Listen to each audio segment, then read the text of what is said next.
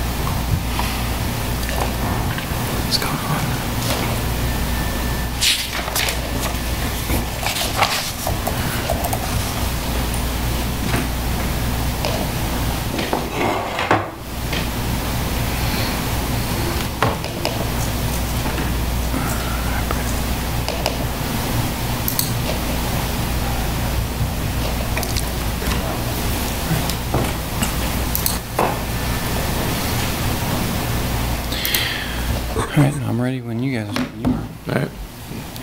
Well, welcome everybody to the September 6th edition of MMTC monthly meeting, starting with our 5 o'clock study session as always. Our agenda topic for today is going to be going over the capital improvement plan for the next 5 years and basically just reviewing transportation projects, just kind of getting a preview of what's to come over the next 5 years. And I have a feeling we'll probably focus a bit more on stuff that's like planned for engineering or construction in the next year, right?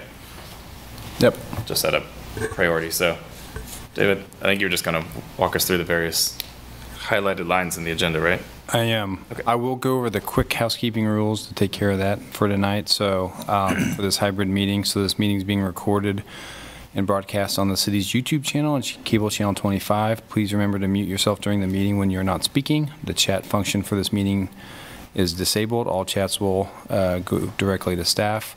Unless you are participating during the meeting, please turn your video off. This allows the meeting participants to be seen on the screen. You will still be able to hear the meeting. When you are participating, please turn your video on. If you have any trouble, you can send us a chat. And the city reserves the right to mute people or turn individual videos off to minimize distractions during the meeting. So with that, we'll get started with the study session, and I'll kind of go through up here what we have coming up. So every year, the last couple years, we've had a discussion on upcoming projects that are in the capital improvement plan to help bring awareness of projects that are coming up and that are on the horizon. And so just a reminder on the process, every year we go through capital improvement planning process where it starts early in the spring, in February, March. Staff submits projects. There's a call for projects out to the public, where members of the public can submit projects to include. All of those projects that are submitted are scored through the city's CIP prioritization guidelines. So there's a link to that on the memo. I'll probably need to share my screen here, huh? Top right, there you go. No, you get it. Yep. Right there.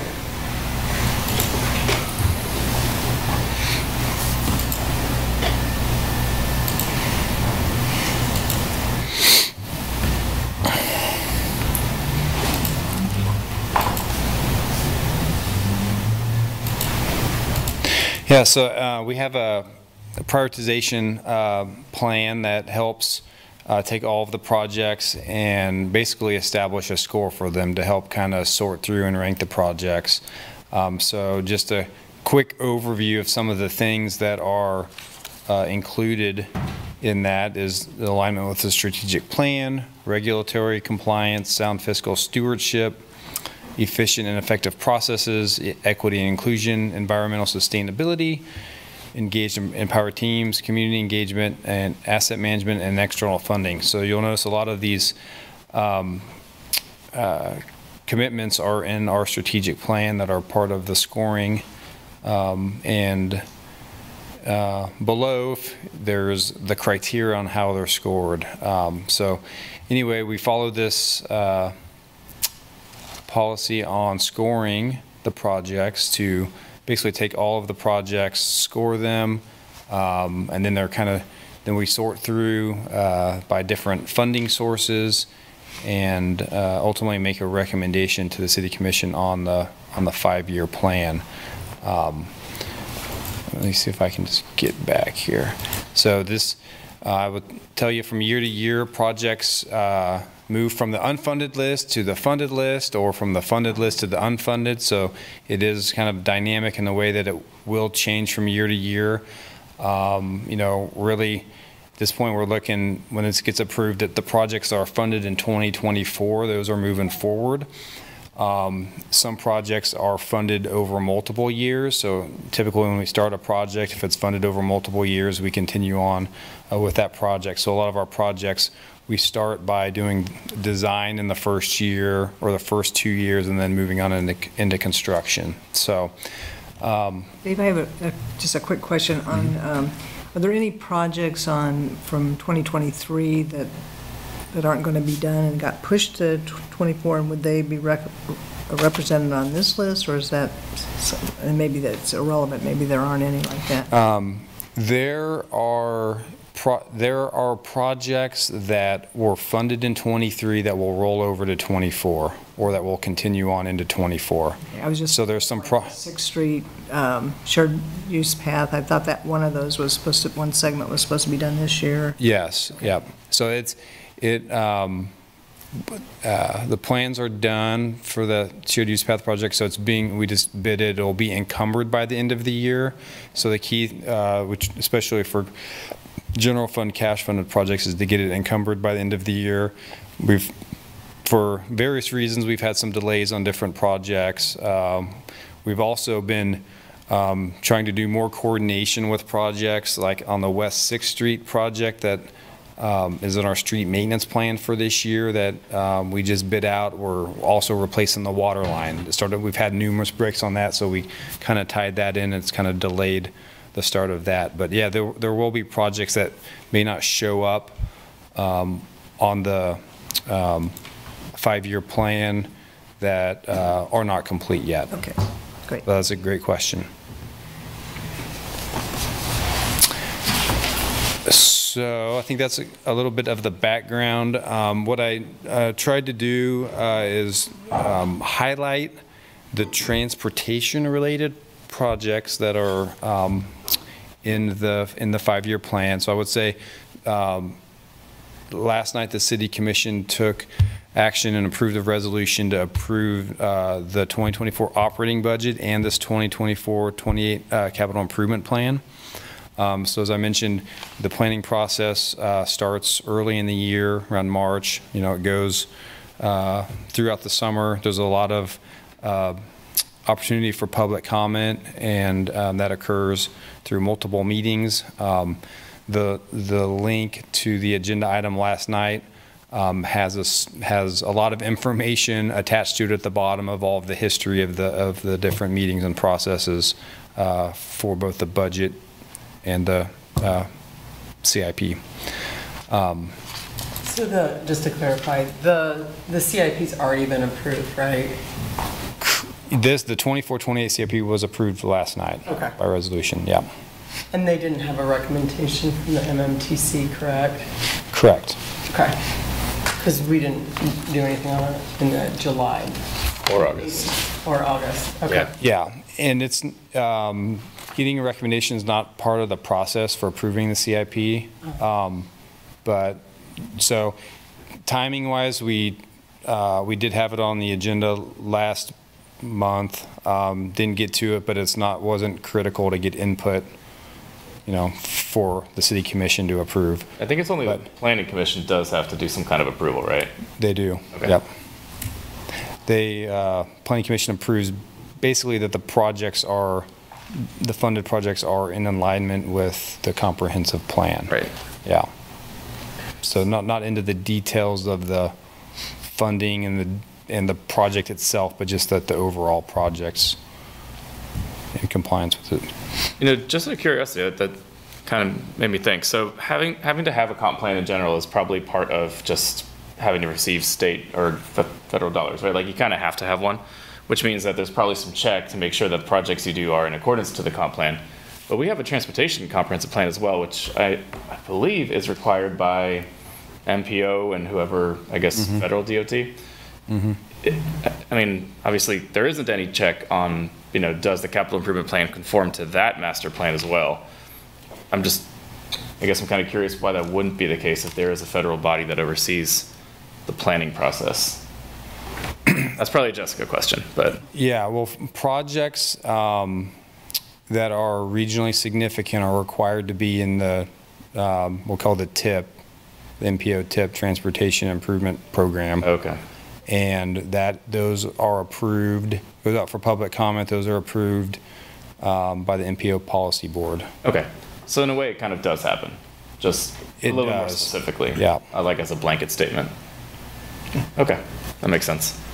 Is it that, I mean, I know that it sounds like the other boards, like Advisory Housing, or the Affordable Housing Advisory Board, MMTC, they don't actually have an input into the CIP. They don't have to improve it or approve it in any way. It's just the Planning Commission?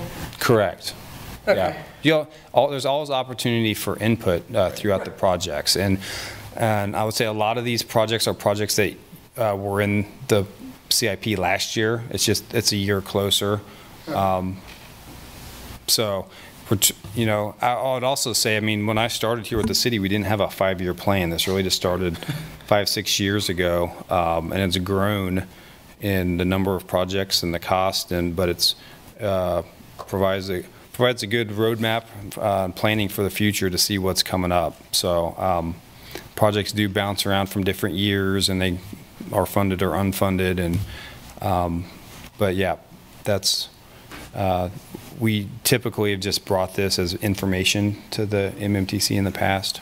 Okay, so then if we wanted to talk to the commission about, or to the city commission about it, it should be as our own individual selves.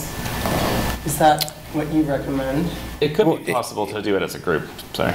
Yeah, it could be. I mean, if there's something that, if there was a project you felt was not aligned or with. I'm waiting. It's complicated. So I think we've had this discussion sort of in the past, and what I think needs to be recognized is most of the projects that are in here are coming from an existing plan. And we could inject something, but the process for the planning is much more robust than how we might inject something. So the transportation plan is updated continuously every 5 years, and it reflects the community input throughout that entire time. And it's much more robust in terms of its ability to capture community input than anything we could probably come up with. Where I think we have a role to play is there's a line item for bike ped improvements, and that is literally there for us to then figure out how to best spend that line item, and that's the line item A24000. Am I getting that right? Yep. You're hovering over it now with the cursor. Yep. And that one is where we get to dig into the kind of the idea of how does it best get spent over the course of, you know, multiple years. And that's another agenda on a different month, but it's routinely brought back to us. Tonight. It's tonight. Oh, is it also tonight? Yeah. Well, there we go. Charlie. Nicely synced up. Keep going. I like that. And so that's where there is space for we have a legitimate role in helping to shepherd how that money gets best spent. And we have a prioritization policy that we kind of use to help kind of guide that, but it's also been something we've tweaked and played with over the years. Considerably. And then the other role I think we certainly could have is in the whether timing of certain things make any sense from a public's perspective, but generally staff are already scheming up like the timing, like, and they'll tell us like, no, that's not going to be a good time because this other street is going to be fixed on this, this other year because our projections indicate it's, going to be deteriorating at a certain level by that year. So that 5-year time frame, I don't know that we have a lot of space to influence it, but it is a place I think that there's maybe some room for public input. And I think our commission gives the opportunity to the public to provide that input, not just us, but also the public. So I think that wording you used was kind of instructive in that, the street, basically the car-oriented items on the CIP do tend to be informed, it seems, from a maintenance schedule perspective. Like this pavement is degrading at a rate that we need to replace it in about this year or so. Whereas the bike and ped improvements, at least a lot of them, are usually new things. They never existed in the past, right? Like a new pedestrian bridge or a new bike path somewhere. So it does seem a little bit different. And I was sort of internally questioning while you were speaking to where I was still listening. But sure. So as an MMTC, we're the Multi-modal Transportation Commission, and therefore it makes sense that we would have a lot of input on both the prioritization and sort of the project ranking of bike and ped projects. But those are two modes. There's also cars. Mm-hmm. Now, I understand that we aren't public transit because it's a totally different committee for now. And airplanes are definitely outside of our jurisdiction. It's a little too complicated for us. But in terms of deciding what projects are coming up and how they're ranked and the impetus for their initiation, I don't know how much involvement we do have in that. And I don't know if we can even because of how they come about. So that's probably to MSO to maybe straighten me out and like, are there a lot of brand new projects? It doesn't seem like, most of the roads are built already, right? So it's mostly like, if we got to repave it, let's do it with some improvements at the same time. I'd say it's a mix. There's some street reconstruction projects. We added this Mass Street 14th to 23rd Street multimodal improvement, so that's kind of we think, we know that mass needs to be milled and overlaid here in the next few years, and we saw an opportunity to have a conversation about doing a bigger project. And we have a project that's funded this year to extend Bob Billings for growth. It's partially city funded. Is it totally greenfield road, or is it just improving a county road to make it more appropriate for arterial traffic? It's improving a county road to city standards. Okay. I guess it still seems like that's not really something we would even have an opportunity to comment on. It's kind of more of at the city level. Like this is where we're going to expand to, almost more like planning commission than MMTC. I don't know. I'm just kind of tossing around the idea of like, if we have such a great scrutiny on bike and ped projects, it seems like maybe car projects should be in there somewhere too. But I'm starting to see sort of the technical difficulties of doing that. Like it doesn't always make sense. I don't know. I think, my question sort of to back up is though, like, what's our relationship with city commission, right? Like, if we're just rubber stamping something, So we're an advisory body, basically. Right. Just to be clear, the city commission's role is to do what we're looking at today. So we're really taking what their decision was. That's how it's historically been. I think when I have considered like what's the purpose of our body, it's always had three purposes for me, and I'll just throw it out there. We're supposed to add value to the city commission, to the staff, and to the public.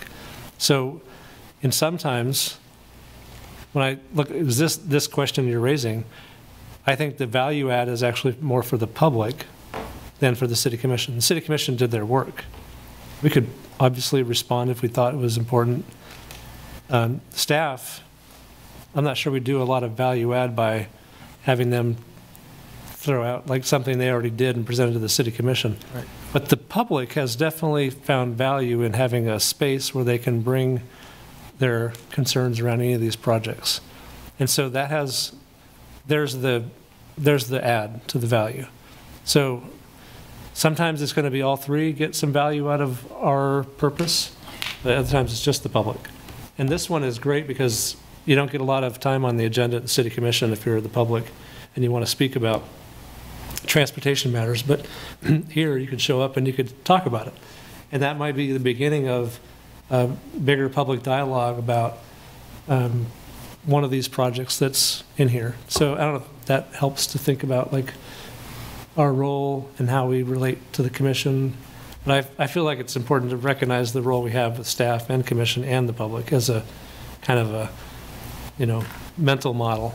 And how do you add value? Like the work around the neighborhood traffic management, we've really added value to that. And that's all around. I feel like the commission has gotten value from having this space for seeing what people are doing, thinking, and reacting to.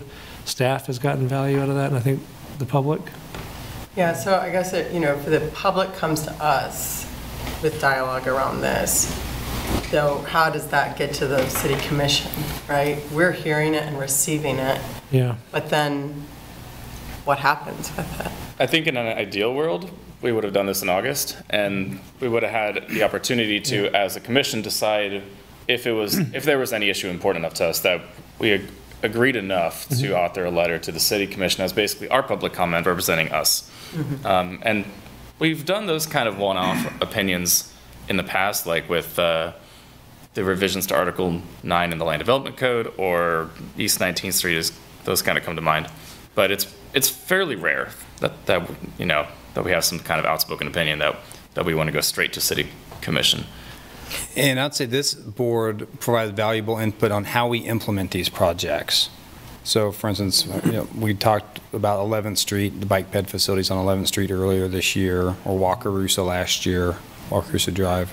And so that input's important, and that input is factored in by the city commission. Yeah, right. Certainly. So in that sense, this is giving us a preview of what work is going to come back in front of us when staff is getting their field checks and other things from their process. I would echo what Nick said, though. I mean, ideally, this would have been ahead of the city commission discussion or deliberation on it, and if something was brought up, that would inform them before they made their decision last night.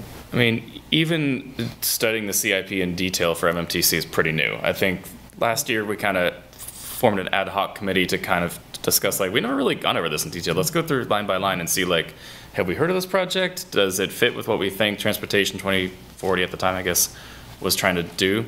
And it gave us a much better understanding of what's going to come in the next 5 years. So I think it's definitely an evolving process that we're getting through. So certainly welcome, I guess, feedback on how to do it better in the future. So Dave, I don't, oh, go ahead. I mean, I think what we're talking about, it's not that I personally feel like we should have said, oh, any of these projects need to be not included or should be amended in some way, or like that we should have come with a comment. But yeah, I think that the way to do it was to bring this last month, to hear public input, to, respond to it in any way. And if we had something that we wanted to take to the city commission meeting last night, that we did it. I think that it's just valuable for future planning. Yeah. Another thing we haven't done, but it's maybe reasonable, there's a period where the city accepts proposals for the CIP, and we haven't ever submitted anything as an MMTC. But that would be something that, if we were to do that, it would be queued up, evaluated, and considered for the CIP. And that just hasn't been our practice, but Sounds like a good opportunity to retreat if it ever happens again. possibly. I mean, I just feel like we need to, maybe what's less clear is what's the evaluation process, just to make sure if we're going to throw up anything that it's not just us just hoping that something will stick. It's like helpful to know what's it going to be measured against, because these are all graded against all kinds of other projects that get proposed for the CIP, and there's definitely a benefit to being recognized already in an existing plan, kind of having that vetting process that goes on all the time with the MPO. Yeah, I mean, and my quick thought response to that is like, we could look at the things that were unfunded this year and perhaps as a commission, figure out how to maybe recommend one of those in the future if we felt like it was valuable, perhaps. That's not a bad idea. 'Cause, I mean, one way to get higher status on any project that's unfunded is to figure out, like, how did it score? And if, for example, it is not inside the transportation plan, that's clearly going to be a demerit. So if, Right. how does that transportation plan, the next time it's updated, perhaps get updated with some great idea that, you know, often though those great ideas, they just keep being injected. And even in the transportation plan process, they're considered and rejected. So in some ways, it's like, I don't know, I've heard for years the idea of a pedestrian bridge over the river, and no idea if it's in the current transportation plan. Seen pictures, I've seen ideas of it, but that would be one if, like, there's really public support for that. How do we help to shepherd that into a place where it scores higher, gets acknowledged? I think the Lawrence Loop is maybe an example of that. It was an idea, and over the years it got more and more attention, and now we see the CIP, and it's a fully funded, we're going to get this Lawrence Loop done. That was last year when it was finally all the way in there, and now it's, I don't know, this is the new year. Is there an out year? No, because it's finished in '27. Funded. I still can't quite believe it. You guys are I think looking there's around. one segment. There's one piece, maybe. We'll go through the list. I think those are like, those are, that's an example maybe of how having the community dialogue generated, you know, enough momentum to eventually start to recognize, oh, it's all in here. These are the pieces, and now it's funded, and you can see the year. Yep. One thing I would point out, I don't know, Dave, where are you going next with the presentation? Line by line.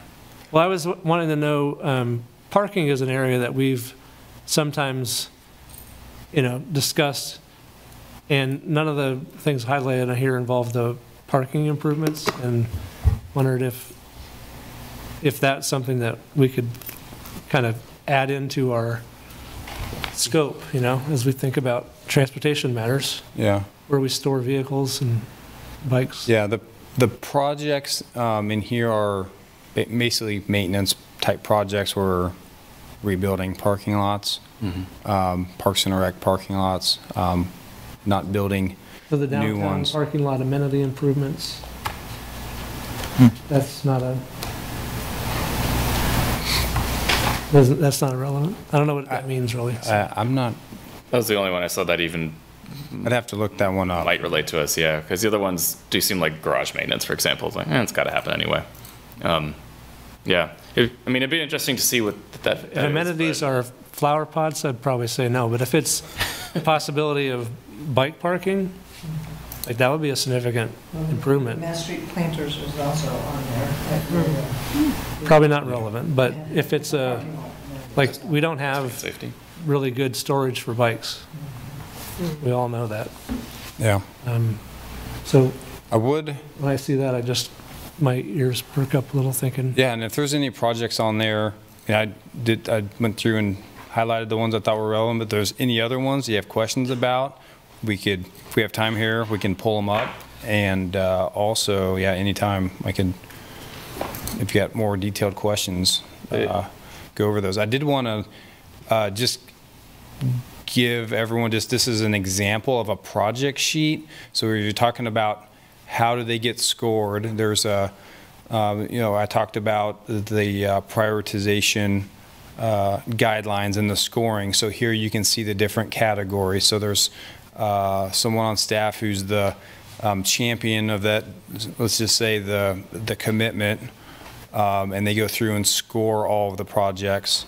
Then the city has a CIP committee of staff members that reviews all of the scores and starts organizing the projects by score and by funding source. So it's a complex project because you've got some projects that can only be funded by certain funding sources, or some that can be funded by multiple funding sources. But so this is just an example of, this is Iowa reconstruction and how it's scored in those 10 different areas, and it had a score of 18. So this is just kind of an example. And there's a project sheet for every project, whether it's unfunded or funded. So, What was is it literally like a cutoff? Like it gets above a certain number, then it gets added in? Yes and no. I mean, there's projects that are very high dollar projects that could score very high. The MSO campus is one that you'll see on here. I'll just kind of highlight it with my cursor up here. So you see 2 phases, phase 1 and phase 3. That's you got $51 million project and a $40 million project. That's 2 the highest scoring projects in the whole CIP. And there's a phase 2 that scores very, very high, but it's unfunded because it's another $39.6 million, and it scored a 29. So there's a lot of projects where, that did not score that as high as a 29, but they're lower dollar projects. So there's not a true cutoff, but you can kind of see a cutoff when you're looking at funding sources. If you're looking at similar type projects that are funded out of, say, our infrastructure sales tax, or debt funded projects where they're all about the same dollar amount or similar, and there's kind of a score where we've only got a certain amount of sales tax funds in the year to spend, and we start with the highest scoring projects and work our way down.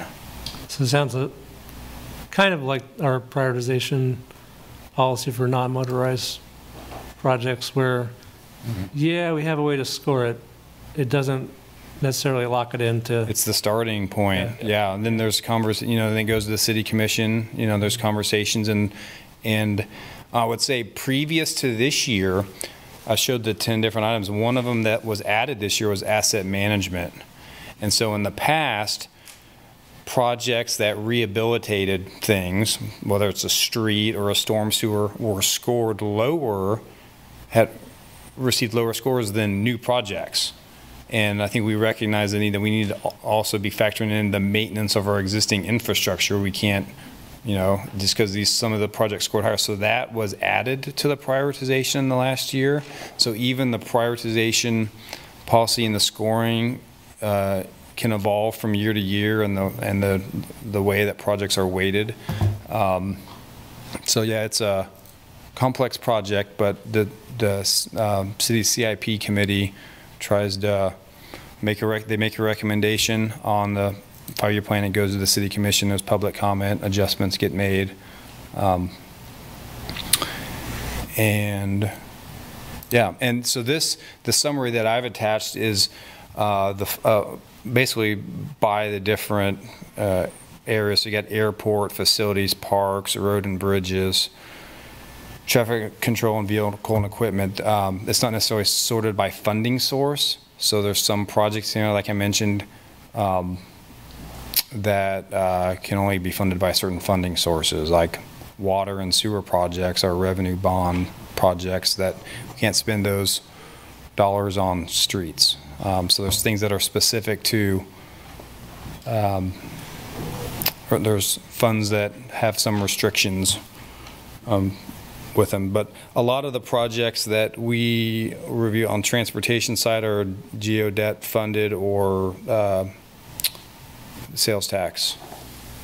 And so there's a lot of projects, transportation projects that are competing against each other, I would say. So there's a lot of, we got a lot of funded projects, but as you look down, these are some of the unfunded projects. So they're all great projects, all good projects. And there's, yeah. So I might just, let me know if there's any other questions. I may just start going through this, and that may help. Go back to the Atchison Bikeway. Sure. Atchison Creek Bikeway Trail construction. Got a score of 22.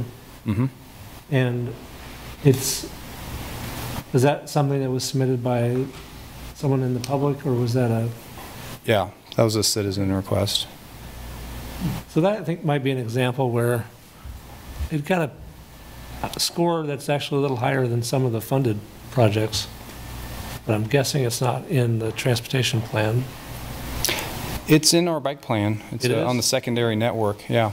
So can you walk through, like, what's the rationale for that one?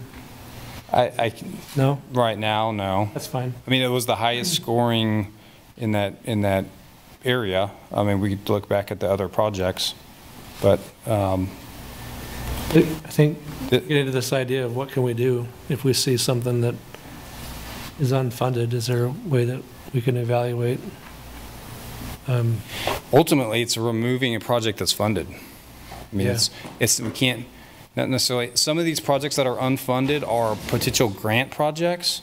So we put, they're kind of placemakers. Kaw River Commons Phase 3 is an example. That's the pedestrian bridge over the river, part of the Lawrence Loop.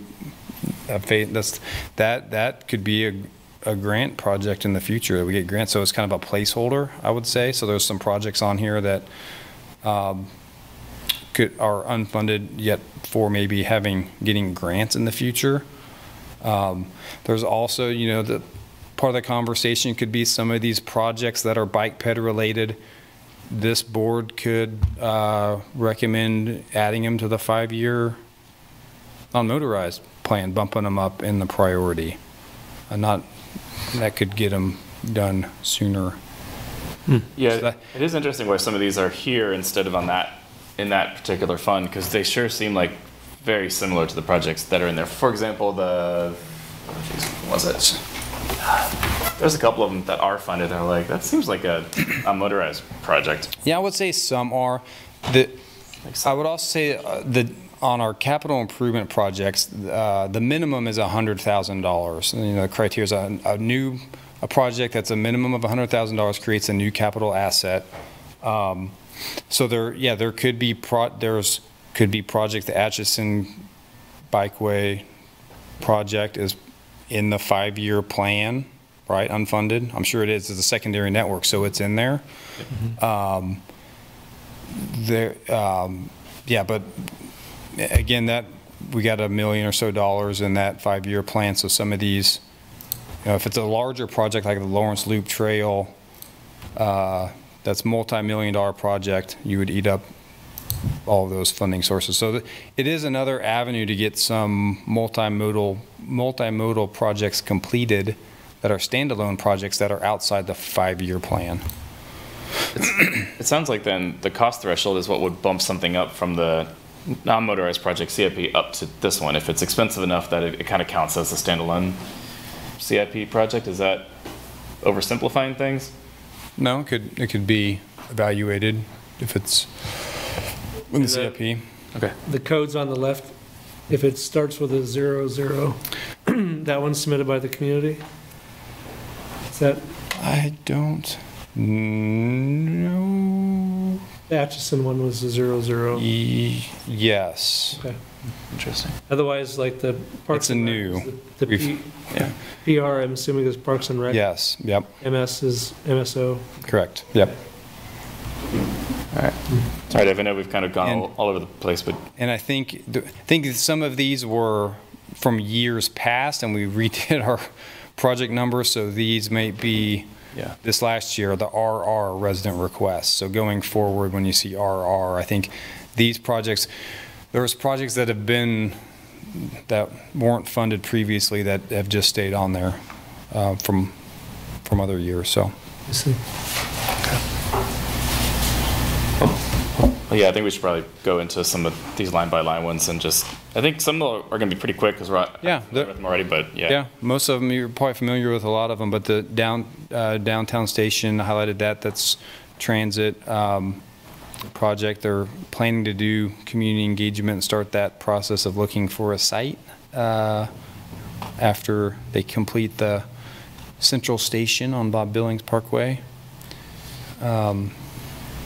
The Lawrence Loop Iowa crossing, that's the one we're working with KDOT to put in the bridge there across Iowa, south of 33rd Street. Were those funds reallocated from something else that was going to be part of that funding match for the SLT expansion? Or is No. it grant funded or? Partially, we have some federal funds that we're using, Okay. our annual federal fund allotment, and then the balance is $300,000 or $400,000, which is coming out of 5-year plan. For the Iowa crossing, that's our 50% match with KDOT funds, Oh, it is, okay. Okay. transportation planning funds. That's what I thought. I thought that was one of the ones that originally they were like, no, we're not going to allow that to be one of your match, but, or am I not thinking of the right fund? I could be off. That's the one that, yeah, that we used, that was the 27th Street extension and then. Or Walker Rusak. Walker Rusak extension. I think there was separate funding. So this Yeah. project was actually funded in the 23 CIP. It had design funds for this year and construction funds a year out. Okay. And then when KDOT said, hey, by the way, we'll design this and we'll match construction, then it changed in this version of the CIP. Interesting. Okay. And then we negotiated the dollar amount, I think, or we Okay. came to it with the estimate, so that's Yep. our estimated costs. That is complicated. So yeah, thanks for reminding me of that. So even, yeah, that was a project that in the previous year we had design funds but not funded for construction, unfunded, and here, a year later, it's funded. And that project, I don't know what it scores here. It's a 20, but projects could be time-based too. That we're tying that into the construction of the expansion of the South Orange Traffic Way. So there's an opportunity cost Right. beyond the score. Here we got the Lawrence Loop, Queens to Castle, and Michigan to Sandra Shaw. So we do have funding in this year's budget to fund Michigan to Sandra Shaw, and we had some that was scheduled for 24. We're still working on that project and working on a right-of-way, but funds that were budgeted in 23 could be used in 24 in combination with the KDOT funding that we have. Yeah, this Queens Road to Castle, that is really probably the next big chunk of loop trail, the loop gap that's out there to complete the loop. And aside from this Car River 7th, the Constant Park, where we're beginning to do the community engagement now, have a consultant under contract, and so that'll be going on this fall. That's a project that we're going to be seeking a raise grant, so it's not fully funded for construction, but we've earmarked some dollars to keep moving ahead with that. Okay. Yeah, that's what I was going to ask. Like, how did you determine those funds? Is there like a preliminary route that you're able to do cost estimate? Or is it just like, this is probably the magnitude? Sometimes it's a rough guess. Some project, sometimes we're just trying to squeeze different things up into the fund, yeah, sometimes it's how much money do we have left if it's one of these items lower on the list, I think. That's cool. Jake, did you have anything else that I'm missing on that? How we came up with like the 830? I think that's just like a placeholder for, I think it was a 20% grant match. yeah, just a placeholder. We don't know the true cost yet or Right. all the details, so. 'Cause we have no idea where it's going to go even, right? Like, there's 3 or 4 different routes it could take, and some might Yeah, potentially. be a lot more expensive than other ones. Right, and the contractor, their design consultant's going to get that figured out and do the public engagement this year, and then so through that process, we'll kind of have a concept design that we'll be able to put a lot more accurate number to. So when you Right. see this project, next year in the sheet, numbers are going to change. Yeah. Right. Okay. I'd say on our end, it's a challenge sometimes to estimate some of these projects. We don't know the full scope, and we don't know, until we go through community engagement process, things can be added or removed, and so we try to be conservative, but we don't want to be over conservative. It's kind of a balancing act, but yeah, things change from year to year on the costs, and we'll have probably a lot better idea here next year on construction cost. And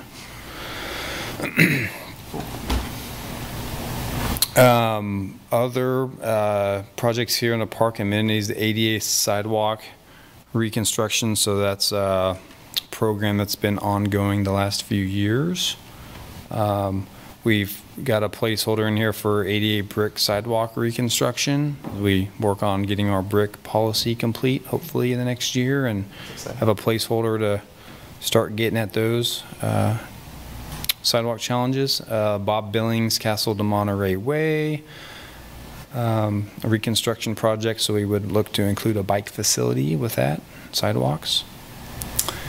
This is the 5-year non-motorized project program that we'll be talking about later. Some of this is a placeholder for grant match. Like it says 1.7 million, but I believe 1 million's a grant, assuming we get grants, because we, maybe on average get about that much a year. Not every year, but we've already talked about earlier this year about the 11th Street project, so that is moving forward and get funded next year. It's in design. The Mass Street Multi-modal improvement projects, which we're going to be beginning community engagement here this fall on options for looking at that street. Here's our annual street maintenance program. We got $9.1 million next year. We will be bringing the 2024 plan to the MMTC in November is what we're shooting for. That's where we kind of look at the streets we're doing and look at opportunities for looking at bike ped facilities, primarily bike facilities. That's a program that's funded by multiple funding sources. So we got general fund dollars, some debt funding, a little bit of stormwater, sales tax. Is there any progress on turning that into a multi-year plan, the street maintenance? We talked about this before, like being able, like right now we kind of see it as a, just before the year begins, we see it. Yes. And it's hard to get, like with the CIP, you can see 5 years of kind of thinking around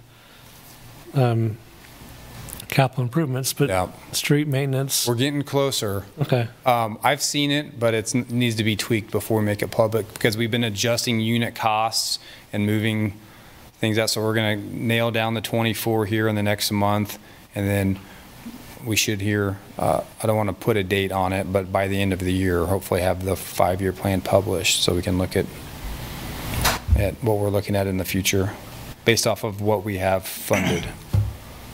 A quick question on this. I saw that, there's the same line item for street maintenance program that was unfunded. Is this the portion, like there was maybe a budget request for the total, and this was just what was? Yeah, good question. Yeah, that's accurate. This is the funded portion. There is an unfunded portion of street maintenance, street maintenance program. Dave, can you remind me of what the I guess the threshold for being considered a capital project is? Again, you said it's over $100,000. Is it and it creates a new asset, or it creates a new asset? Because if it's or, that makes sense. But if it's create a new access or substantially rehabilitate an existing access, an existing asset to a new one. That makes more sense. So the street maintenance, there's work in the program that is not necessarily, it's not necessarily creating a new asset or crack ceiling, but it's a program that uses funding from multiple funding sources. So there's a few things in here that are programs. I would say programs, and not specifically a project. I mean, in the program there'll be multiple projects. Yeah.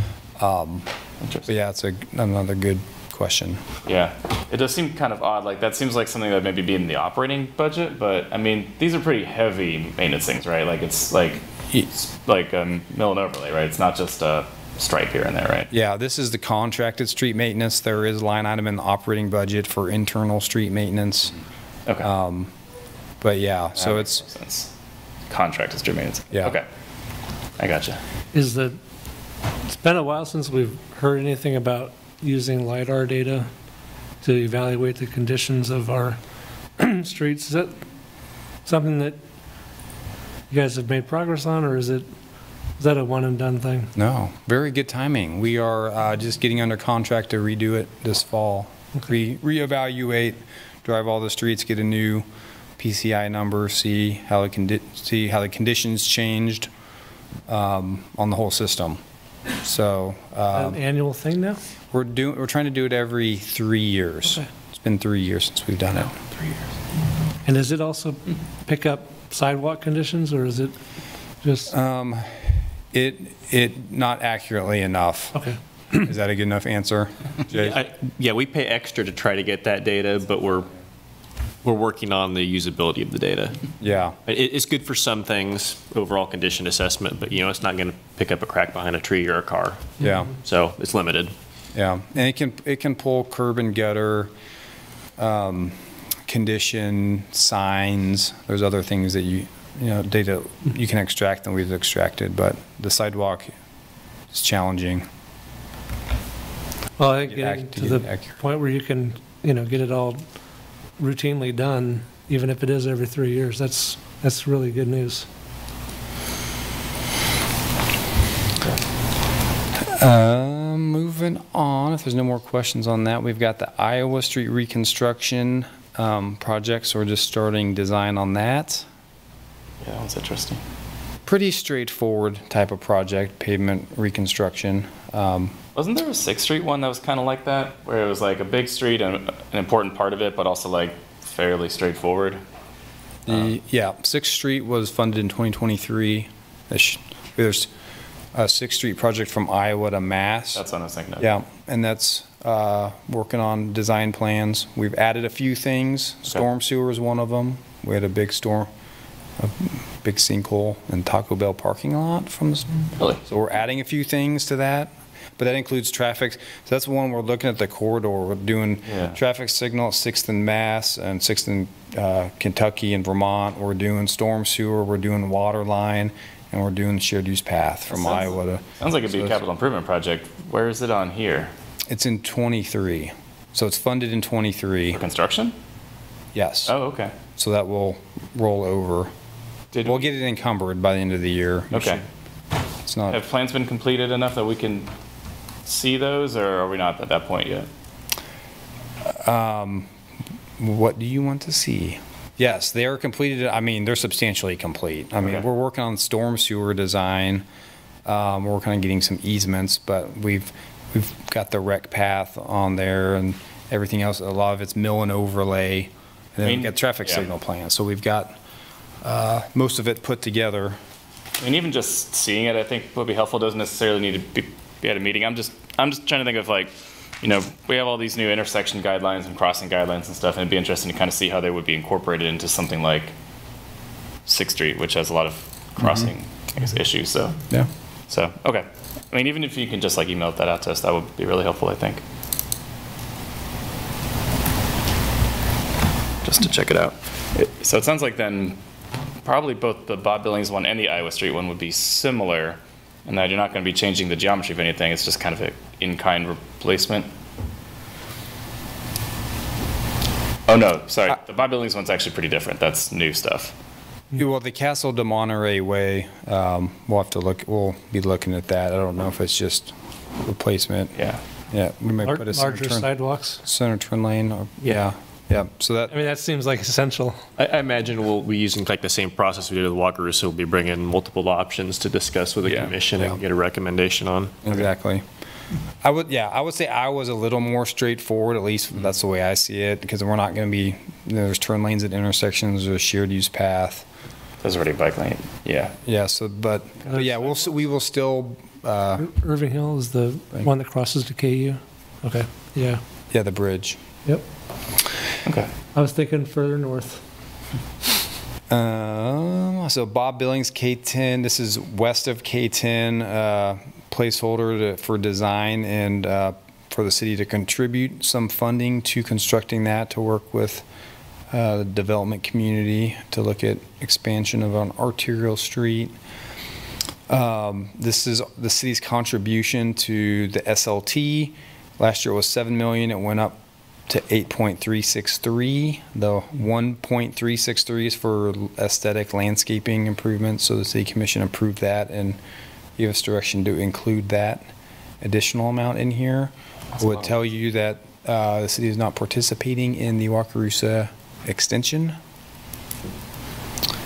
Right. Okay. I'm thinking about the discussion with KDOT around, they had some suggestions for how we might add pedestrian bike crossings. Not funded at all, but they kind of had given us a presentation with some possibilities. Is that project, where is that project in terms of getting queued up to be submitted to the CIP in the future years? We looked at the Clinton Parkway interchange, the bridge. Was it bridge, Jake, or tunnel? We submitted that. Yep. It's unfunded. I'm looking for it. That's what I was doing. Oh, I see it now. Yeah, $1.3 million next year. How did it score? Where is that at? It's under unfunded. It scored as an 11. So not really high. Oh wait, no, sorry, that's outdoor pickleball. Oh, here it is. Lawrence Loop, Clinton Parkway crossing. Yeah, sorry. It's actually. So yeah, we submitted, that was a project we submitted into the CIP for scoring. I think we took the estimate that we had from KDOT on that. And this was not something that KDOT was willing to include as one of our cost share projects like the Iowa Street. It's Correct. very similar.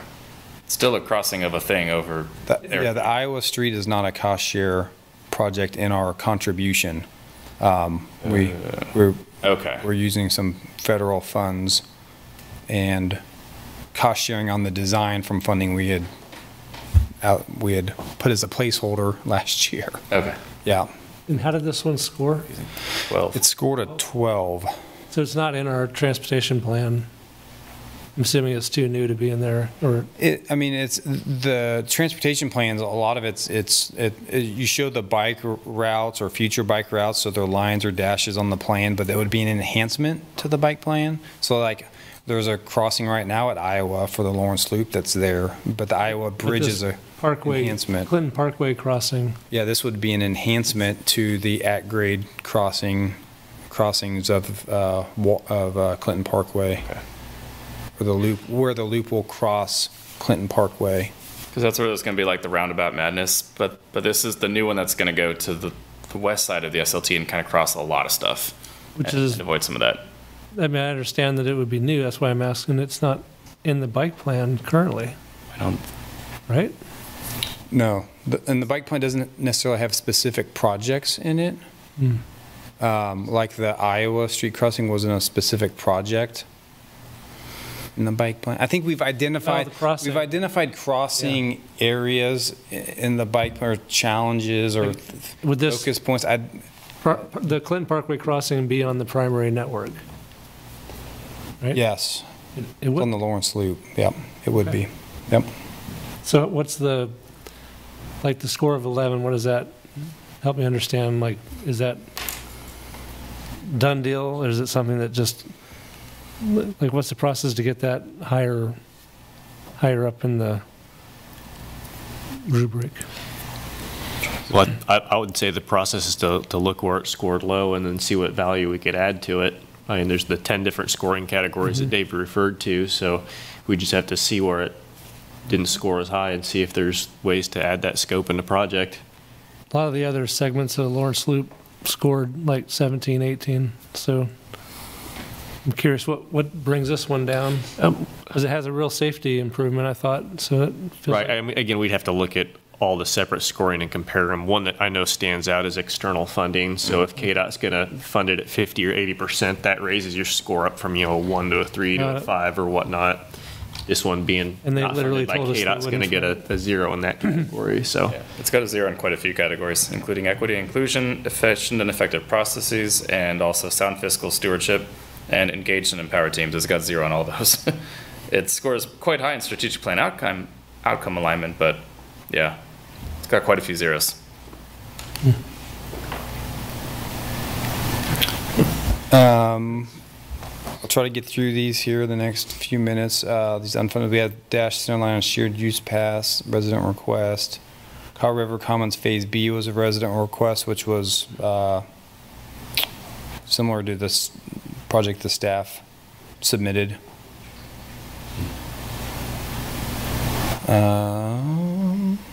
Bob Billings, Wakarusa to Monterey. So this is a project, you know, I showed you the Monterey to Castle project that's funded. Last year, we looked at Castle to Wakarusa doing it all. And here's where this scored a 27, but we needed to find some things to cut. And I think that it's not as critical as the portion that's funded. So that's an example of something that's scored high, it's unfunded, but it needs to be done. So we may do something, if we don't have funds to fully reconstruct it or need to, we may just do general street maintenance on it. This was a new project that we submitted this year, Safe Routes to School, based off of the changes to the routes with the school districts changing. And then that was to put a sidewalk on Michigan Street, not Michigan. North Second. North Second, yep. Downtown Mass Street Reconstruction Streetscape Project. So there's some other projects in the CIP. I think you mentioned the planners. I think there's some projects like that. They're individual projects, but I think the vision would be to try to do all of that with one project if we can get the funds to do it at some point. See, it seems like in some cases that can increase the score as well. I think we were talking earlier about like how can we influence things to get on or off the list, and I feel like slicing and dicing and recombining projects has been a way in the past, like with that one in particular. That was a whole bunch of things, right? And then it kind of coalesced into a single one that scores a lot better. It's still unfunded. It's still unfunded. That's true, but the planters made it. Yeah, and the traffic signals made it, so. Yeah. I was curious about curb and gutter maintenance. I don't see it anywhere but unfunded. Does that mean we're not maintaining curbs and gutters at all, or only as part of street maintenance? Not on my street, they're not. Well, that's a good observation. Our street maintenance program our recommendations for the funds are based on the PCI to get it up to a certain level. That does not include curb and gutter. Yet, we do annually spend significant amounts of money out of the street maintenance program on curb and gutter because you're right there, you got bad curb and gutter. May as well. Yeah. So we've tried to get some dedicated funding because we do hear a lot about curb and gutter. So we will continue to be efficient with our funding and do what we can when we're doing pavement restoration. But until then, a lot of it's just kind of patching existing areas that are Mine's bad. kind of like a planter in front of our house. I mean, it's just really that the concrete's just gone. Green infrastructure now. Yeah. There you go. Okay. So it only scored a 15. Mowing it eventually. Yeah, makes sense. So Naismith 19th to 23rd, that's one that we're still monitoring and whether or not it needs to be reconstructed or not. It's holding up better than we thought when we last did maintenance on it. So it's currently unfunded. This is a placeholder for funding construction of the Mass Street project. We're going through the community engagement to determine what we want to do. And so that would be, I think we have some money in there maybe for additional design work in 24 and then a placeholder for a grant opportunity 25. Wakarusa Drive reconstruction. Here's the unfunded dollars in the street maintenance program that were requested. This is the unfunded Bob Billings Parkway west of K10, so we're hoping to partner with developers to help fund portions of that, which could make up that gap. Talked about curb and gutter. This is the 27th Street Bridge between Iowa and Naismith. It just needs a redo the surface. 23rd Naismith geometric improvements. This was a project staff inputted to put in a westbound right turn lane at Naismith. We were looking at just the operation of the signal timing, and that was a project we threw in to see how it scored. 6th Street, this is west of K10. John Wesley Way is the first street that will be north-south that will run north-south west of K10. It's a project we're currently unfunded, but going to be looking for opportunities to work with KDOT in the next round of projects for their for the KDOT program, since it's also Highway 40. So we're hoping to partner on that. So it's kind of a placeholder, but we see the need coming here soon for that improvement. And then this North Lawrence Quiet Zone. So I've gotten requests in the past to look at what would cost to make improvements at railroad crossings in North Lawrence so that the UP would stop blowing their horn every time they come through. Which is like times a day, it seems. So I would tell you, this was looked at like almost 20 years ago. There was no funds to do it. We haven't really pursued it since then. In the last 6 months, we've gotten some calls. I've gotten some calls about bringing it back. So that's one that I put in there. And so it's not a high dollar project, and we haven't identified any grant funding, which would be a good way to do it. But it didn't score very high. But so those are the ones I highlighted. We still have a couple minutes left. So if there's any other questions on things that I didn't talk about. Literally just the arms that come down?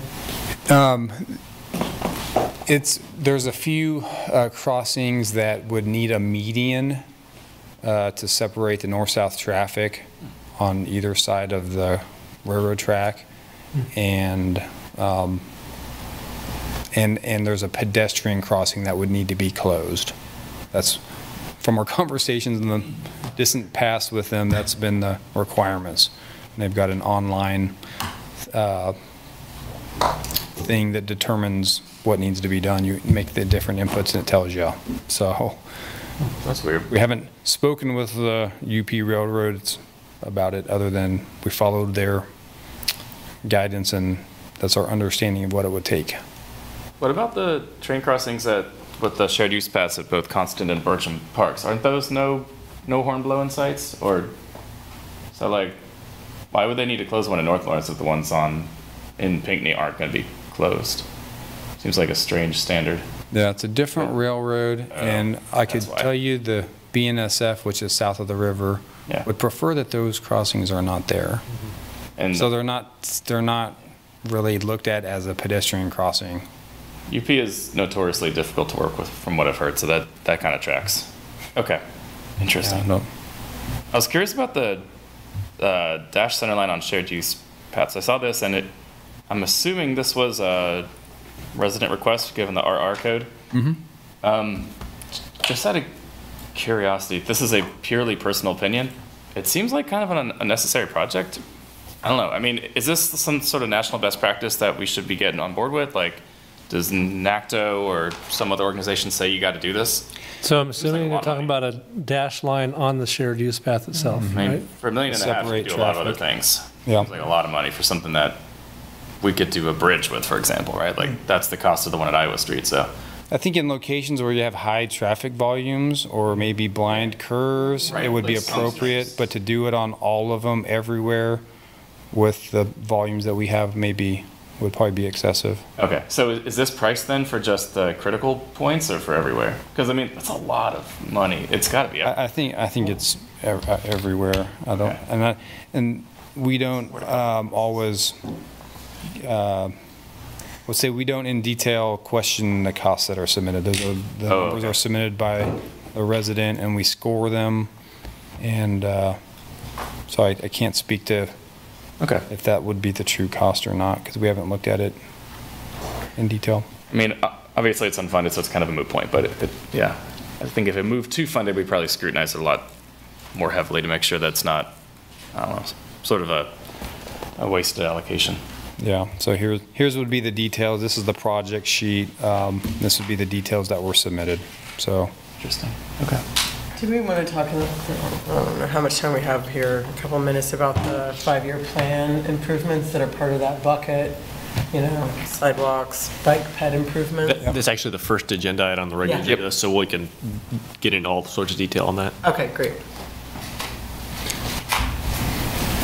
Any other questions before we? This has been a very interesting session, so thanks for taking the time to walk us through all of it. Public comment, do we? Oh yeah, we probably should, shouldn't we? Is there anybody online who wishes to make a public comment, other than the dozens of clones of our own cameras? Just us, huh? Okay. Is there anybody here? No. Okay. Cool. Well, next year let's plan to have it a little earlier, so it's not just a, presentation, but I still think it's very valuable for us to see all these things.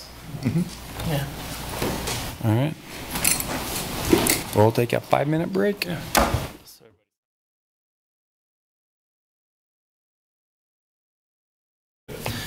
All right, well, welcome back to the September Multimodal Transportation Commission meeting. This is now the regular portion of our agenda. We've already gone through the Zoom guidelines, I think. I don't think we need to do that again, right? Okay. So with that, we're just going to move right along into our official agenda. First one is approve the minutes from the June 5th meeting. For those of you keeping score, we did not have a July meeting. I think there was kind of a lack of things to talk about, and then we had to cancel the August meeting due to lack of meeting quorum. So, yeah. So June are the minutes that we're looking at. So, does anybody have any questions, revisions, comments on the minutes before we approve? I move to approve the meeting minutes from June 5th, 2023. I second. Okay. All in favor, raise your hand. All right. Motion passes by Commissioner Bryan, seconded by Commissioner Collette, and unanimous. Cool. We're now moving on to general public comment, where the public is allowed to speak on any items or issues that are not scheduled on the regular agenda. Public comment will not be received for staff items, commission items, or calendar as a general rule. Each person or organization will be limited to 3 minutes. The commission will not discuss or debate these items, nor will the commission make decisions on items presented at this time. Individuals are asked to come to the microphone, sign in, state the name and address. Speakers should address all comments to the commission. Does anybody in the room have any public comment to start with? Okay.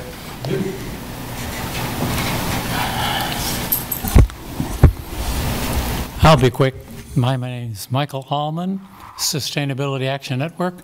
Just want to let everybody know that a month from now, basically October 1st, will be the 6th annual Electric Vehicle Showcase. We've been sponsoring this through the national organization, the National Drive Electric Week.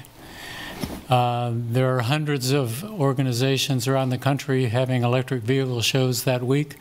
This will be October 1st from 11 in the morning till 3 in the afternoon in South Park. We expect to have 30 or so electric vehicles there, which isn't necessarily just cars. We've also have electric bicycles and scooters, one-wheel, what do they call those things? But also things like electric terminal trucks, electric buses. We hope to have an electric street sweeper here this year. So you never know what you're going to see at the show, and I hope everybody can come. So that's all I wanted to say. Thank you. Any Hummers? Thank you. These things are ridiculous. I was thinking boat and, airplane. Okay, any other public comment in the room on general items? Okay, anybody online on the phone? Looks like a light crowd on there tonight. Okay. Well, in that case, we're moving on to the official agenda items. The first one is consider recommendation of approval for the 24 to 28 5-year plan for non-motorized projects.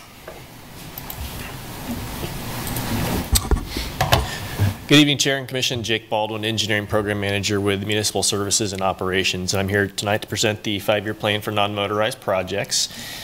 This is a framework for allocating the funds from the sidewalk, bike, ped, and improvements project of the capital improvement plan that Commissioner Bryan discussed in the study session earlier. Approval of this plan really just dedicates the 2024 year funding to those projects, with all the outlying year projects of the plan still subject to change, which is why we bring this plan before the commission for approval every year. Some of the reasons behind those changes is we have changes to the non-motorized projects prioritization policy. We'll have grant award opportunities as well as priority and direction from Multimodal Transportation Commission and City Commission. In addition to changes as funding, as you'll notice that we've increased slightly our funding in the capital improvement plan from the past. We're starting to step that up to essentially compete with inflation. The other thing to note here is that given the recent school closures and the subsequent revisions to the Safe Routes to School plan routes, the 5-year plan and the pedestrian side of the projects pays additional attention to the routes where we've got safe routes with gaps on both sides. So you'll see that when we discuss the projects here in a moment. And with that, I'll share my screen here so we can. Close. The thing on the left, the Zoom thing. Gotcha.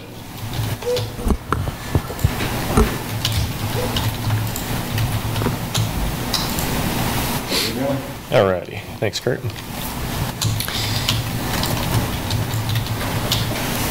Okay, and we'll discuss the bike side of the plan first. This is really essentially a copy and paste of the 23-year plan. We've got the same projects that we just moved up a year in the plan, being the 6th Street shared use path plans. We've got 2 of them on here. Projects, 2 of them on here that build off the one that just got awarded here recently to build on the north side from Iowa to Lawrence Avenue. You've got project B30 and B29 extend that all the way out to Monterey Way, which kind of completes the connection to the existing shared use path. The 13th Street Bike Boulevard remains from the plan as it was last year, and then the new project is the addition of the East 23rd Street shared use path, basically connects on that block in from Barker to Leonard. You'll see, again, it's a somewhat small project at $100,000 for design and construction. Now, taking a look at our pedestrian projects, this list is substantially different from what we had approved in 2023. And again, that's because we're trying to address the new safe routes to school sidewalk routes where we've got gaps on both sides of the street. So the only holdover we've got from the 2023 year plan is the existing safe route to school project on Osdale Road, where we received a TA grant for 80% of construction. So that's what's being funded for construction in 2024.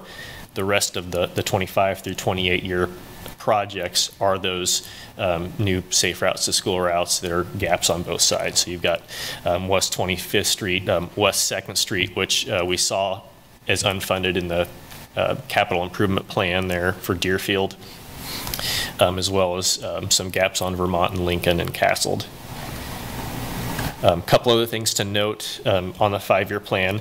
We always typically try to split funding evenly between the bicycle and pedestrian projects. So you can see we've done a fair job of that with the numbers we've got shown there. The last thing I think to note is the cash flow is positive and just a little bit. So I feel like we're doing a good job of squeezing out as many projects we can given the funding. Of course, this is subject to lots of changes, bid prices, things that we can't foresee, but the plan essentially shows us that it's a workable plan. I guess the last thing I'd note in my comments is that we've got the maps for all these projects that are listed in the 5-year plan attached to the agenda item.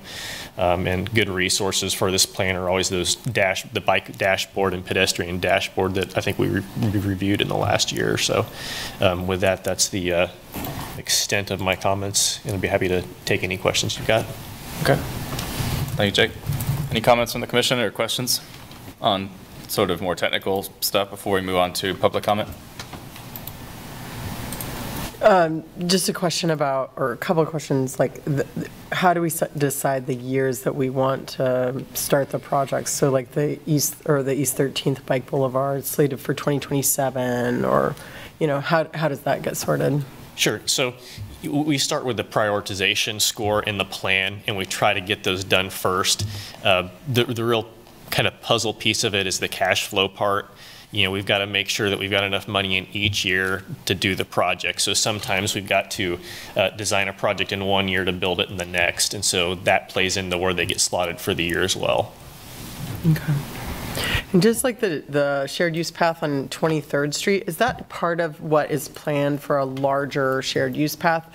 Because I don't know that a lot of cyclists are using 23rd Street to travel, so that Barker to Leonard an odd one to me. I'd have to look at the network to give you a good answer. I don't know off the top of my head. Yeah, that one in particular, So, yeah, I don't. Yeah. sorry, that one in particular, we basically, by moving all those projects up, just had a little bit of funding and it scored high enough that it was a puzzle piece that fit. I was kind of curious about the budget request, the increased budget request for finance or city commissioner, whoever. How did that go? Were you just like, there's the cost of, inflation, materials are going up, we need more money? And they were like, sounds good. Yeah, we typically try to budget for inflation with our program asks year after year. Okay. And I think we're kind of doing that collectively better now, and I think it's being received better. Okay. So yes, it really went through without question. Okay. I guess part of the reason I asked, I think we've maybe brought this up very briefly in the past, but, might there be an opportunity in the future to increase further, maybe beyond inflation the reason I bring it up is because years ago at this point, we had a retreat where I think we had almost all the city commissioners there, or at least, not enough to be a coma violation, but they had indicated that they would like to see kind of a better distribution of funding between car projects, bike projects, pedestrian transit, stuff like that, instead of what, I don't know, it's like 80% car-related stuff at this point. It seemed that there was an interest in that. I don't know if any of those commissioners are still in office anymore, but, if we wanted to kind of make good on that proposal, how would we do it? Would MMTC pen a letter that would be of support for MSO as you request a higher budget for the CIP, or what do you think?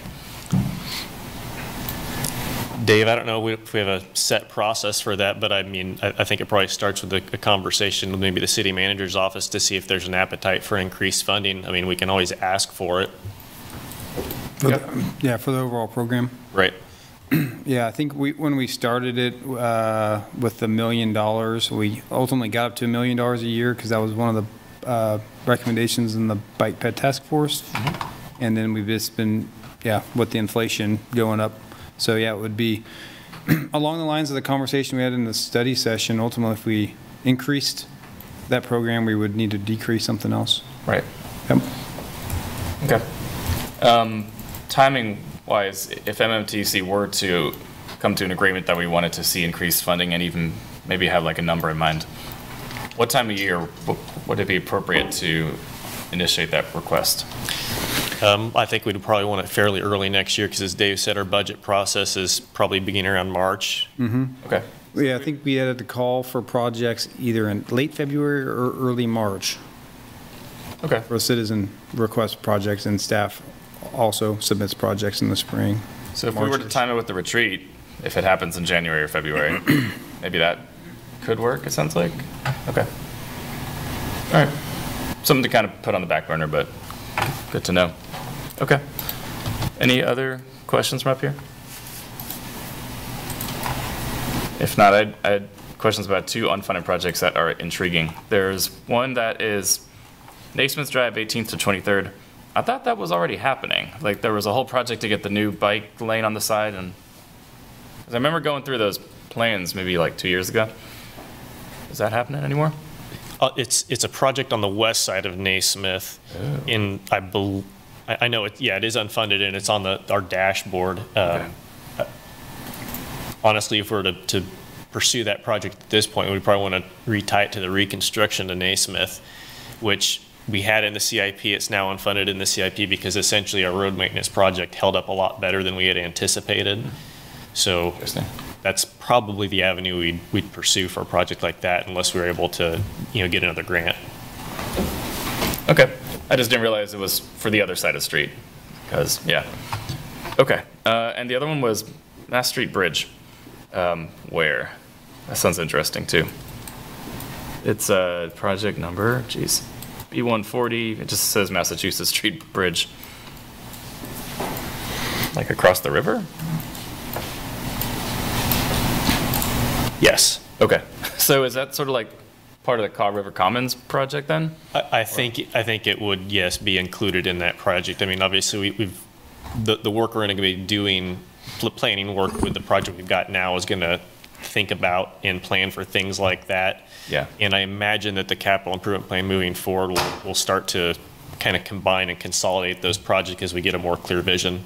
Okay, that makes sense. So we'll probably not see it in its current form for much longer then, just because it'll be rolled into or modified. Okay, that's kind of where I thought it was, but I was curious if maybe I was totally off base. There's some other bridge need. Okay.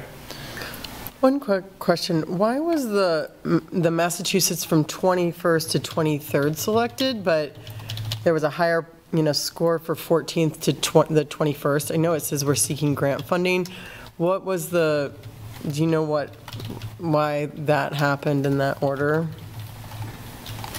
I didn't catch the first project. Oh, yeah. So Massachusetts streets from 21st to 23rd was in the CIP for next year, or was approved. But then the Massachusetts street from 14th to 21st was not approved, but it had a higher score.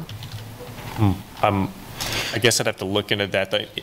In the grand scheme of things, the project is going through community engagement and planning now, and it'll all happen at once from 14th to 23rd. Yeah, the it'll be CIP included. project's 14th to 23rd is one project, but the gaps that may be unfunded or not on the list were just broken out as different segments, and so ideally those improvements get done with that CIP project and not through through our 5-year plan. So we wouldn't, but it probably just a matter of how the segments broke up in the GIS. Right, that's network. what I'm seeing now. Yeah, so, and it says that for that 14th to 21st street segment, they're looking for grant funding, so it may be that that's kind of the source of the funding. Is this just an example where maybe this one needs to be removed on this list because it's in the CIP? Yeah, I think we've talked about that, but we have kind of chosen to leave them on there just because we don't know. And once it gets removed from the list, we don't want to forget about it. Right. So there's some projects on here that we've probably talked about before, or high dollar projects that may score high, but we don't. We're leaving them on the list. And I think like 9th Street was one of them, right, Jake? I don't know. Right. There just hasn't been the appetite to take on those projects yet. But the 9th Street, so project ID B033, that one does have in the status CIP 2025. Yeah, I was referring to the pedestrian Oh, sorry. list. It's at the top of the list. I was looking at the bike one. That we would try to do with a future road reconstruction, because it's a high dollar project. The items on the bike projects list don't contain an estimated cost. Right. Is that because it's not available or just didn't? Some of the work hasn't been done. Some of the facility type hasn't been determined. Okay. I'm wondering if there's any project that might be around $350,000 that we could consider for the year 2027, if the bike boulevard is something that we thought maybe should be deferred. I'm sure there's a project in the list that scores fairly high that could be traded out. I just couldn't tell you what that is without going through some analysis. Okay.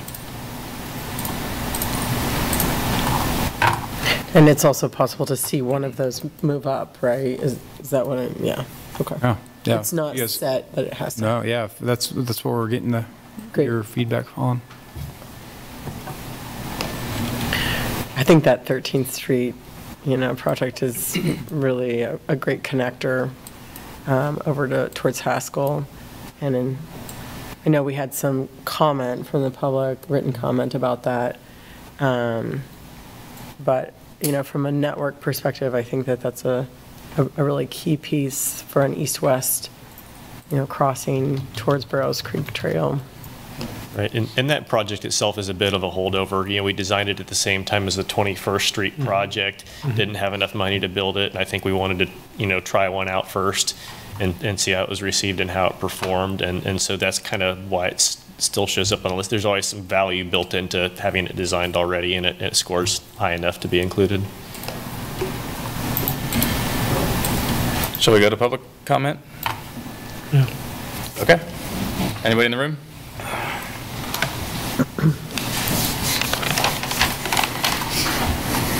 Sign in. Is there a sign-in sheet? I don't know if we do. Okay. Phil Collison with the East Lawrence Neighborhood Association and I wrote that public comment, and we're not big fans of that 13th Street Bike Boulevard, mostly because 13th Street is already just a really nice street to ride on. There's connectors to the Burroughs Creek Trail from 14th Street now, from the Splash Park to 14th Street. You can also easily get into 12th Street. One thing that got suggested was like a cycle track down the crown of 12th Street on the bricks. Like, I don't know how wide a cycle track needs to be, 5 or 8 to 10 feet. But down the center, 12th Street is a very little used. Would be a great connector into South Park. I just thought I'd throw that out there.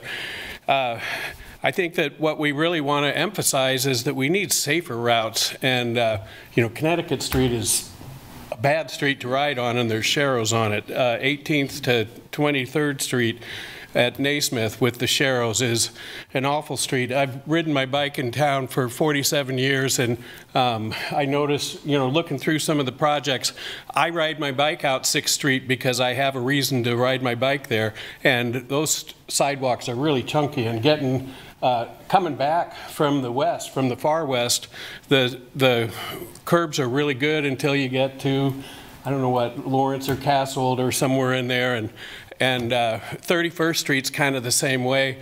I used to play volleyball for years and years, lived on the east side, played at Holcomb Park. 27th Street would be just an ideal place to have it, to be able to get through, so you can get to Holcomb, get out to 31st Street, and you know, get out to Castle on the curve. Those were all destinations that I would ride my bike to. Also, Barker to Leonard, I didn't see that one, and that is an odd one, but I bank at Main Street Credit Union at the corner of 23rd and Haskell, and so before Burroughs Creek Trail was there, I would ride down Leonard Street to get to 23rd Street, and then ride the awful sidewalk to get to Main Street Credit Union. And I just wish that Fields and Ivy would put a sign out underneath that intersection, the underpass, that says, bring your helmet in and get $1 off a beer. And it's so disappointing to see all these places along the loop. You go to other cities and you see 40, 50 bikes piled up on outside of these places on Sunday afternoons, and no one encourages bicycles to come to their place except for Free State when they do their bottling tour. So safety, I think the other person that commented, safety is the biggest thing that we need to be focusing on, and functionality and getting places. Thank you very much. Thanks. Oh, and Thanks, Phil. statistics about how many people ride on 21st Street. You know, what's been the impact? How has it impacted bicycle traffic? Data would be a good thing to have. That's true. Thank you. Michael Allman again with Sustainability Action Network. A couple of things I want to point out about the bike projects list for 2023 that puzzles me. B118 and B026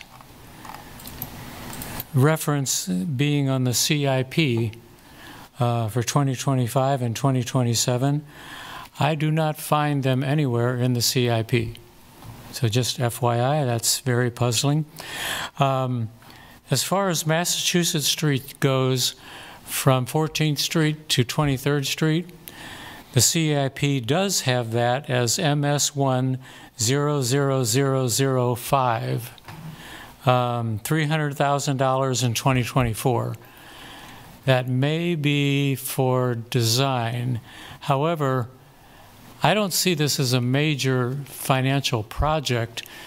It's supposedly like from 11th to 14th, it's a street maintenance project, mill and overlay.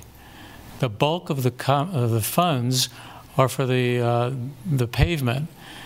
The bicycle part of that for buffered and/or protected bicycle lanes is merely restriping.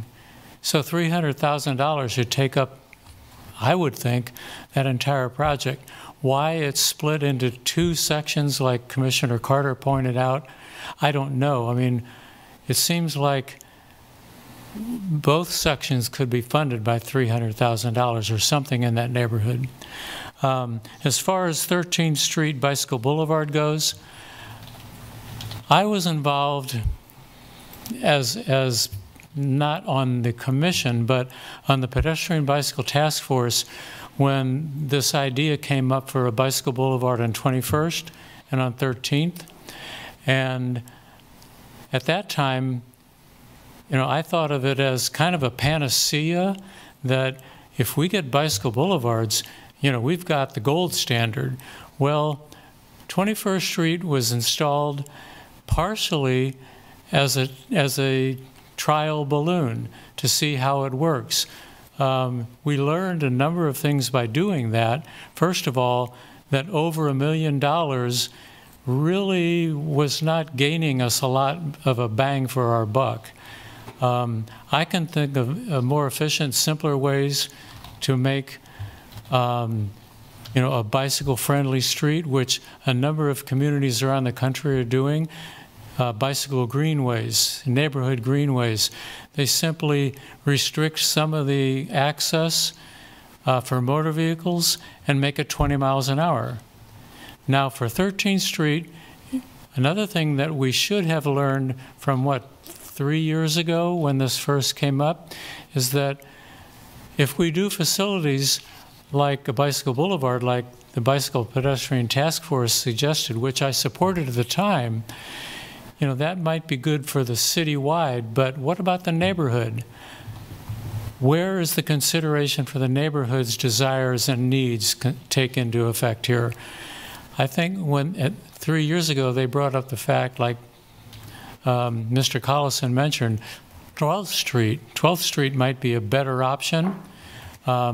Keeping it a brick street so the motor vehicles are slow in the sides with a paved asphalt 10-foot wide bicycle track in the middle, that might be a better way. So we should be listening more to the neighborhoods as well as considering citywide considerations. So, you know, this isn't a slam dunk. It's not easily determined that this is the solution. So I just wanted to bring that up. I would like to see maybe just 20 miles an hour on 13th Street.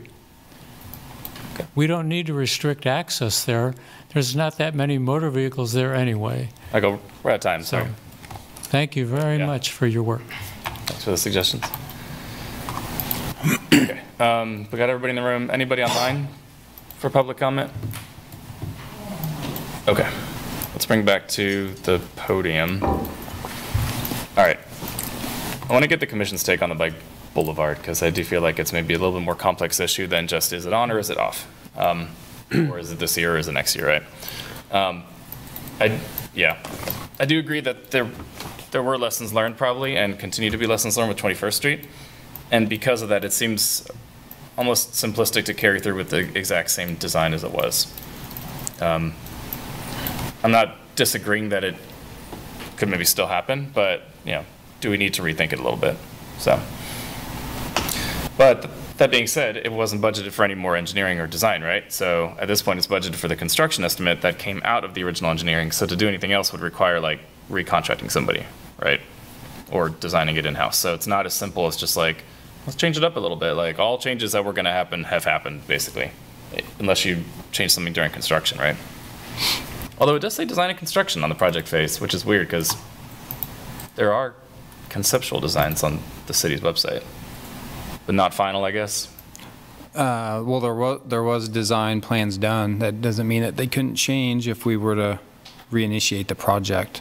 So, I mean, the numbers only is as good as what we, you know, the cost estimates only as good as what we did before, like what we planned before. If we did something different, I'm sure we would go through community engagement, design plans, and redo the cost estimate. So how accurate that is, it just depends on what we do, right? So it's 350, it could be more, it could be less. So it's probably more of a question on whether or not the board wants to keep it in the plan or not.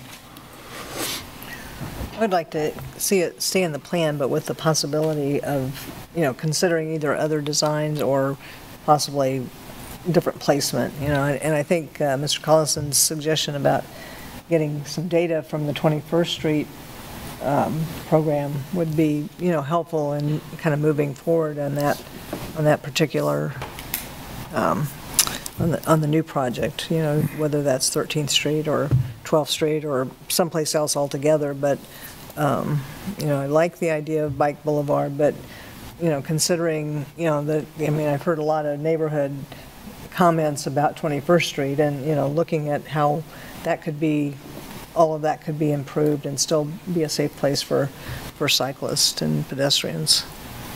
Do most of the comments come from that it makes it difficult to drive?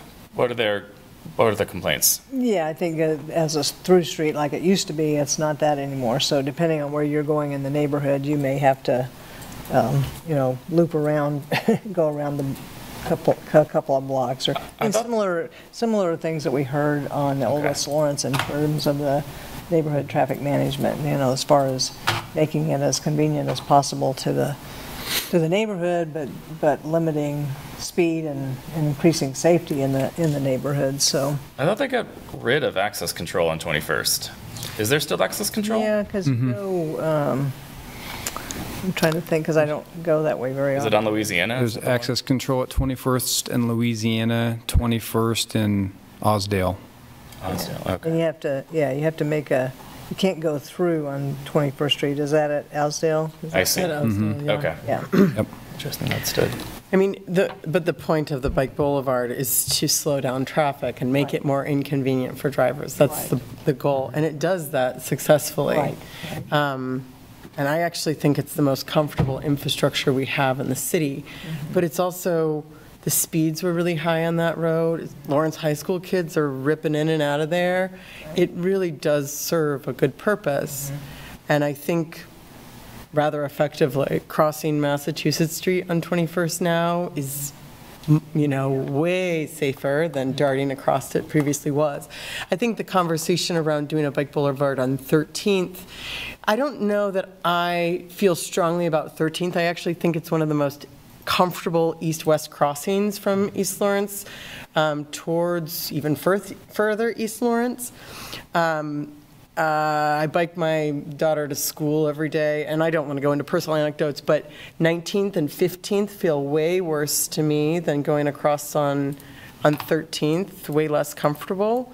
I do think that there's a need, given the number of fatalities we've had on Haskell and those intersections, towards building out better infrastructure towards further East Lawrence. As far as, and the goal here is to build a network, right? It's not just one part of the city or one neighborhood, but it's so that cyclists can get around throughout all the city, right? That's the goal. So I think, Damon, I don't know if it was you I was talking about this with, but, and I don't remember if it was this Bike Boulevard on 21st or Old West Lawrence, because they kind of seem similar to me in that the original plans were a lot more aggressive and had a lot more teeth. And then when they were watered down based on neighbor concerns, they ended up being like almost as wide as the road was itself and like not really do much of anything to slow traffic because the chicane came to the width of a parked car at the most. I was like, well, we already had that, right? So I'd be very curious to see if the speeds have changed on 21st Street. And I mean, anecdotally, would you say they have gone down? Like, has it helped? I think, people can just drive down the middle of those roads to avoid getting in and out of the chicanes.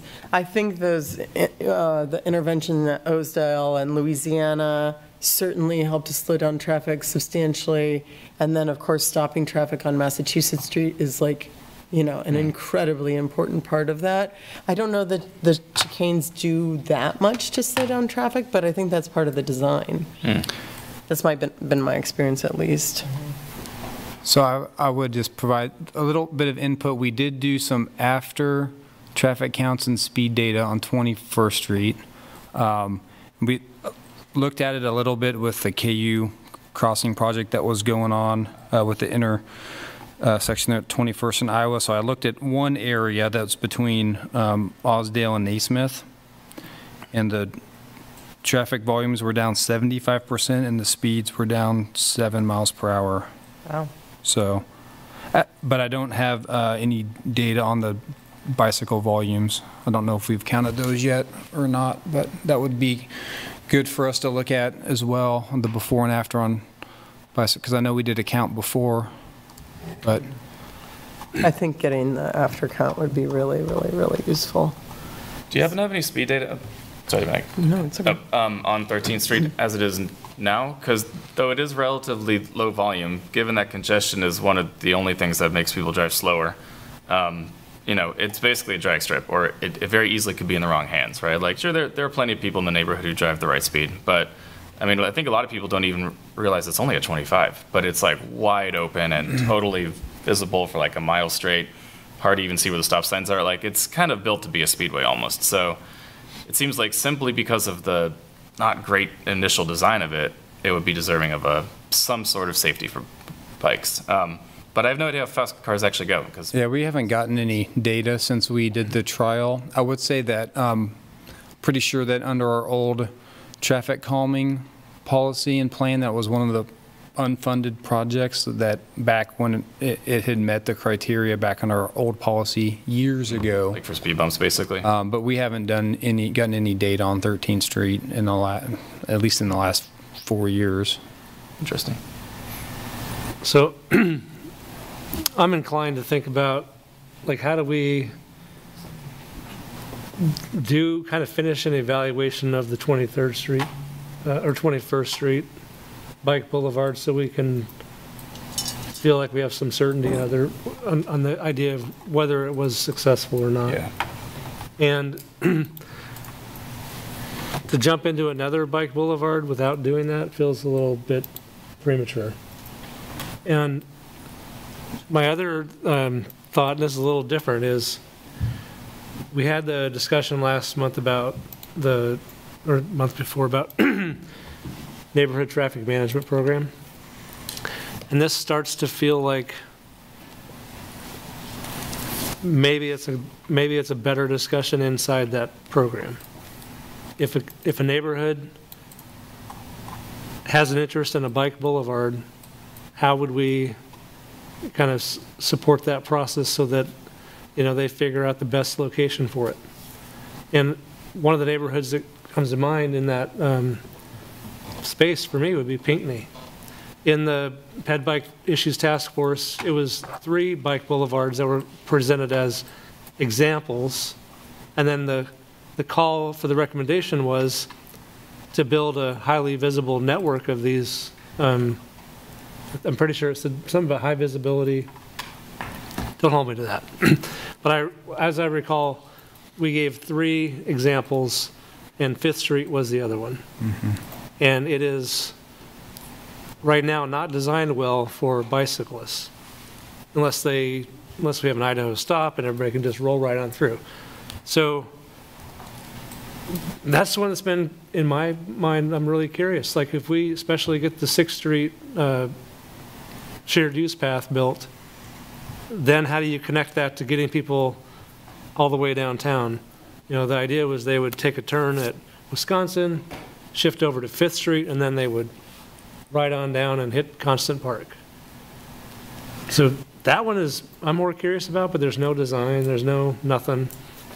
And I wonder, you know, the Pinckney neighborhood, are they queued up for the neighborhood traffic management? Would this be a better discussion with the neighborhood when they're trying to do that work, if they are? You know, in this case of East Lawrence, if East Lawrence is queued up to want to apply for the neighborhood traffic management program, maybe that's a better time for the discussion about, is there a space where you'd want to have a bike boulevard? So I'm just feeling a little uneasy trying to say, yeah, let's just plan for that in 27, when we don't really know if the 21st Street one is the success sounds like we think we do. So that's kind of where I'm at with this. When when the city annexes for new subdivisions and new roads are platted, is there a community engagement process for how those roads should be built as part of the city's network of roads? Do we go to neighborhood associations and say, do you want a new road that goes out west? No. No. It's just part of the standard subdivision. Yeah. Developers' kids. And Planning commission would be the space for that. yeah, but I mean, my point here is it's part of the city's network, right? And it's not that I don't want to hear neighborhood opinions or values or concerns, but when we are trying to build a citywide network for all ages and abilities to bike and get around safely on foot or on bike, it's not that just the, Old West Lawrence neighborhood traffic management plan helps or hinders Old West Lawrence, right? It's all users that have to travel through that area, whether in a car, on a bike, or on foot. And so when I think about this, I'm trying to think holistically about how do we balance the concerns of the neighborhood with the concerns of the city at large, right? Because we don't go through this process when we design roads for cars, right? Yeah, I hear you. I mean, we don't yet, so that's that's part of the zoning code update is the process. Right. And subdivision regulations will be a part of that, so Yeah. we'll see. We'll see. So I think you're exactly identifying the balance, right? Because when you do the work, it typically activates the neighborhood that's impacted directly. Yet you're trying to create a network for the whole community to use. And so there's a balance. And what's kind of getting me uneasy about this is who is the bike boulevard serving primarily? And how do we attend to that? So the 21st Street Bike Boulevard, I would guess it's probably primarily being used by the people that live in that area that are trying to find a safe place to bike. But I don't know. And I don't know if there's a way to find out. When I'm thinking about where I lived in Monterey a few years back, there was a particular road I would take my girls on to learn how to ride. And it was the lowest volume, longest stretch of road. And if I had to create, like, here's how you train your kid to ride a bike, you take them on this street. And that's how part of my head is thinking, okay, Bike Boulevard is that safe place for a parent to take their child to learn to ride. And they're not going to experience a lot of traffic they're going to have just enough to learn the ropes, but not too much to be dangerous.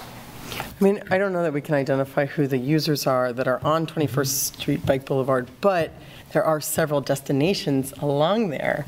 Lawrence High School, going out to KU, a lot of students get there, families going to Hilltop, Child Development Center, go down 21st to, Oakdale and up to KU campus. So it's catching, actually, I think a lot of users that are traveling to and from destinations through there.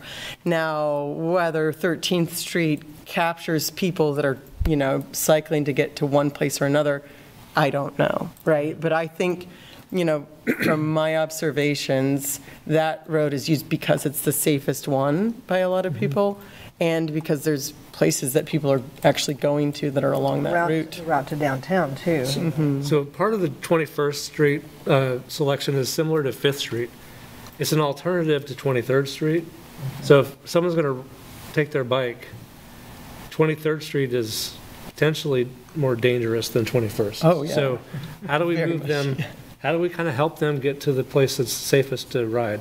And 5th Street is safer to ride on than 6th Street. I don't know how we thought about 13th. I mean, it's been a few years since we had this task force. I live there, bike there all the time. It's definitely lower volume and safer than 11th and 15th are, and 9th. Yeah, I'm not thinking that I don't recall the discussion being it's too dangerous on 15th, we need to move people over to 13th to ride there instead of on 15th. But that logic of saying this one network is not the safest for people on bikes, but just a block or two over is a place we could try to steer people towards, if that would be safer for them. And then it was also intended to think, how do we create the larger network? I have the task force report pulled up on my screen, and it says, given the high number of residents and university students that ride bikes in downtown Lawrence, the city of Lawrence should prioritize development of. I think the idea of it is still good, but yeah, if you're looking for a spoke from the loop to downtown, like it's definitely 13th. Like, yeah, without question when you're looking at the map. So yep. I guess it's just more of a question of what is the best design for that spoke. I mean, it's a local road, so it's already slow traffic, so it's not like, I mean, we could talk about protected lane, but usually that's not what you recommend for a street with that low of traffic, right? Like, we typically only go there if it's like 30 or 45, so it's like, I mean, our de facto infrastructure is probably a Shero on this type of road, so It's kind of it tricky. being that big of a connector, we obviously want to do better than a Shero. So it's like, what is the right solution? I think the major problem is that frankly, it's mislabeled. It's called a local street, but it's like 30 feet wide with no stripes, total straight sight lines, like it's built like a collector. And that's kind of a recipe for danger, right? Like, not everybody goes 45, but it would be very easy to go 45, and I've seen it happen. So it's like, And that's why I kind of so wide. Yeah, that's why I kind of like looking at I hadn't looked at the design before tonight because I wasn't sure. I didn't know how it was designed, but it does look like it would definitely be slowing cars down. Yeah. If it's aggressive enough. Yeah. Otherwise, it'll do the same thing that the parked cars currently do, which kind of bump you out in the street and bump you back. Yeah, there's very few parked cars on there, though. I mean, I think though, because it's so low volume, does it make sense to do an intervention? Whereas you have more dangerous east-west crossings like 15th Street that could really benefit from like the traffic calming. Also, I do want to note, not that I just think it's something to consider on 15th Street. Affordable Housing Advisory Board is looking at buying the East Heights Elementary School to turn it into low-income housing with embedded childcare on site. Yeah. So that site is right there by Burrows Creek Trail, and we'll have even more kids in the area. Now, it's not that I'm saying we do this on 15th Street. I just think forward planning, where we're looking at growth happening, family-oriented, and, like that's by the East Lawrence Recreation Center. Just thinking about that. And that potential apartment building, though, was proposed for far east 15th Street. Yeah. 15th Street is collector? It's a minor arterial. Yeah. Very strange. It's the exact same dimensions, right, as 13th Street, but it was decided that that's a collector. Yeah, and I think when the bike plan was done, some of the recommendations from the bike ped task force may have carried over onto the bike plan network, and so 15th Street has the bike lanes, it's a narrower street, but 13th Street was identified as the primary network between Connecticut and Haskell, I think was what it was. And so as far as what street it's on, 12th, 13th, whatever, I mean, that's a discussion to be had with the bike plan. That's going to be redone next year. Right. So I guess then our directive then is, do we keep it where it is? Do we move it back? Do we scuttle it entirely? I don't think we can scuttle entirely, but do we move something else into its place instead as a discretionary move? Because like Dave and Jake were both explaining, like the ranking gets you on the list more or less, but funding and timing is a big factor of it also. And then, there's sort of the discretionary thing. So in terms of timing here, if the bike plan is the time to start talking about where to put it, I mean, that gives me even more pause. Like if the bike plan is going to be updated, then next year's opportunity for greater discussion about bike boulevards broadly, this one in particular, I'd be curious to know what else would cost about $350,000 we might consider as an alternative for 27. Especially because if we have to do public engagement again and probably redesign it again, possibly on a new street with escalating construction costs, 350 is pretty optimistic, I bet. I mean, I think that there's a need for better bike infrastructure in that part of the city in general. I mean, I don't know that it has to be 13th Street, but it sounds like we're either nixing it and saying we're going to do something else. But, I mean, goodness, there was a woman that was just convicted for killing a woman that was crossing the street at 15th and Haskell last week. I mean, she was convicted and sentenced to prison time. But the point is, there's like, obviously, these are dangerous roads, and I think that there's need for better infrastructure over there. Yeah, especially planning for the future. I mean, you know, it's kind of anybody's guess, honestly, at this point, which way development's going to go, because it's all up in the air. But I feel like signs point to infill and walkable neighborhoods is where the market would want to go if the laws allow such things. Yeah. And if that's the case, then there would be more people walking, biking, driving, taking transit. So, like, planning for the future could help as well, like, if that's our assumption, you know. But, Charlie, like you said, it is really up in the air, right? I mean, if we're doing a bike plan and there's the zoning code rewrite, and there's potential for an NTMP study there, like, who knows?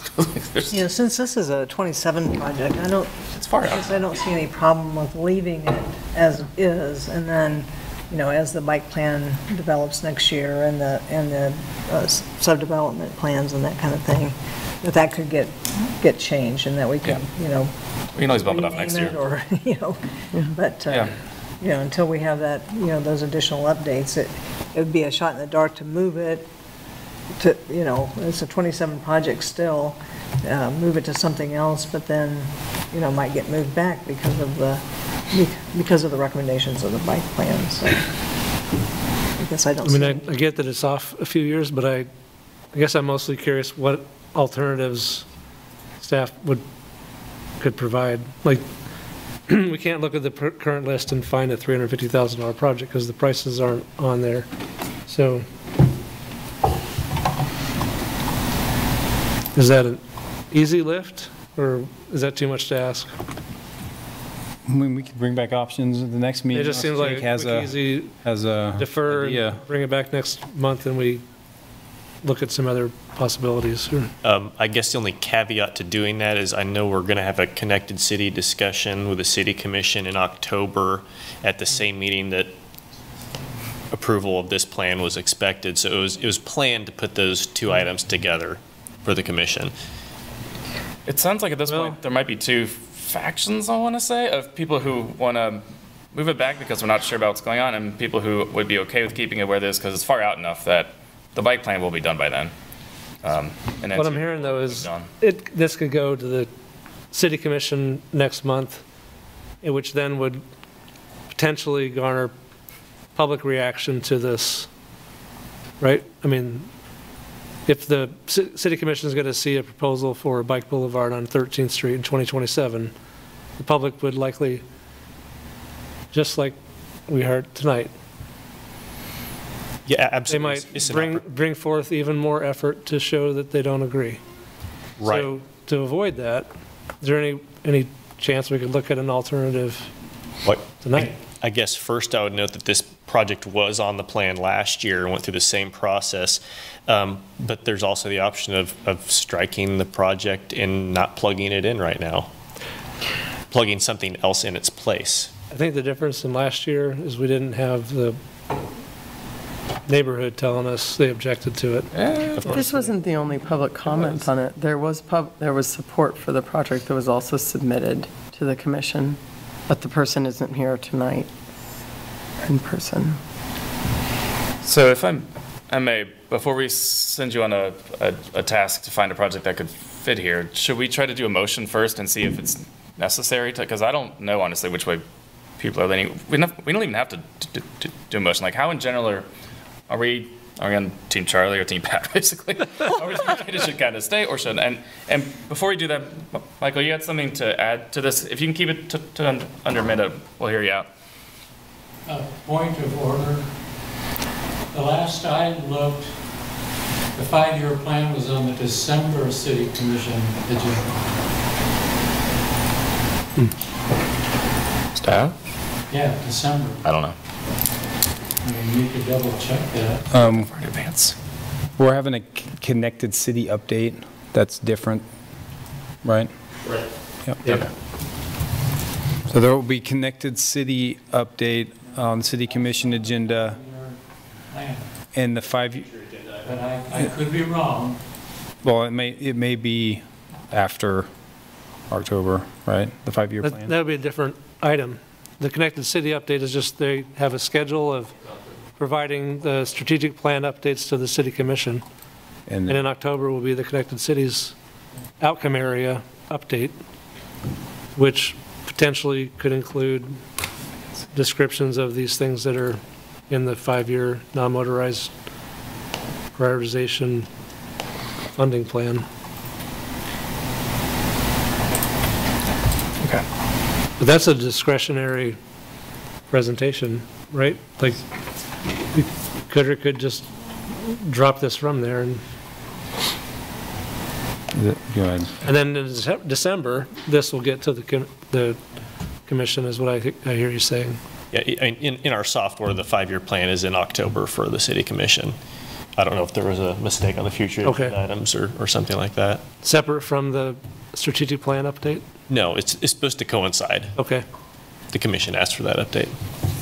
Okay. I just want to clarify, even if we keep this, I guess on Team Pat, but it's like, even if we keep this in, it doesn't mean that it's immutable, right? Right, It's like, it it could change can next year. change. Yep. Next year. But what we're saying is, we are committing $350,000 to doing a bike boulevard.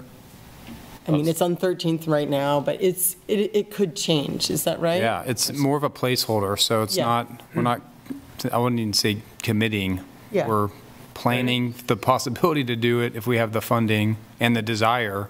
Really, once we get to 25, 26, 26 will be decided in the 27 projects. The thing that is kind of committing is the very next year. That's a little bit more like, yeah, we're saying next year is this, but all the out years are more about Could a we change the schedule. title of it to something like adding to the Bicycle Boulevard Network in So- 2027? I was thinking about that, actually, and I feel like that could be misconstrued as being disingenuous, but also it is realistic because we don't know what it's going to be, right? I mean, honestly, I think the Turnpike Boulevard was terrible marketing to begin with because a lot of people don't like cyclists. So it's like, do you really want to call it that?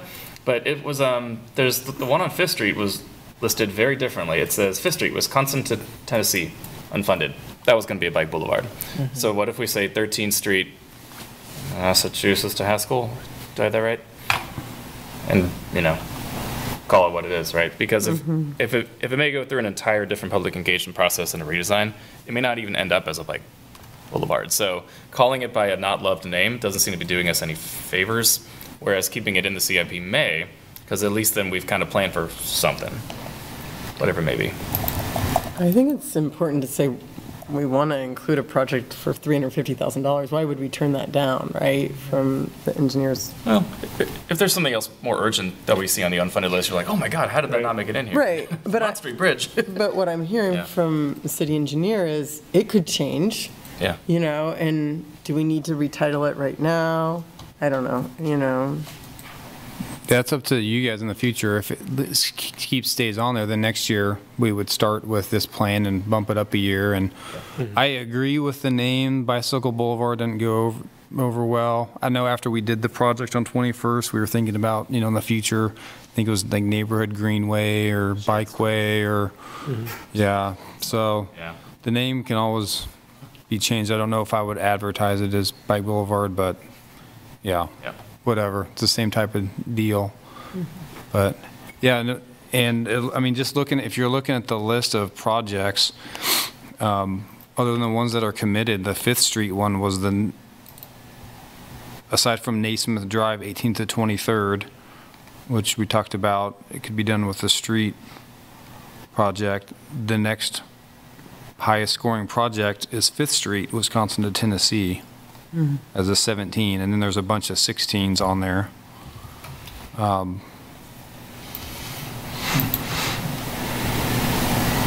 street's almost exact same. So, yeah, we can Really wide. either swap it out or leave it on there for now. It's up to, yeah, it's really up to you.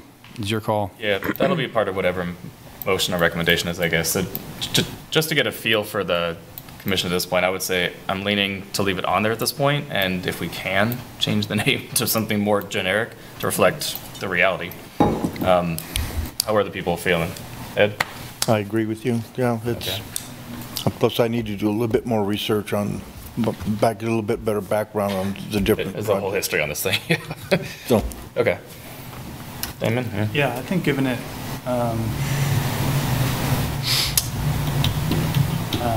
giving it a place and, yeah, changing the name and maybe rethinking, I don't know, not holistic design, but design elements maybe, but. All right. So by renaming it, are we just thinking convert it to 13th Street? Massachusetts to Haskell. All the other projects are like that. Super generic, like Massachusetts Street Bridge. Who knows what So that's what I would right? Yeah. recommend doing. Yeah.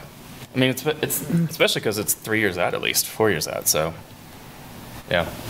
I don't feel like that's super. I think that's a good middle ground, and it kind of implies we're not diehard committed to Bike Boulevard. Right. Which I feel like means we've listened to the public as well. I mean, there has been a lot of, a backlash coming from people who are more car-oriented as like, this is, slowing everything down, blah, blah.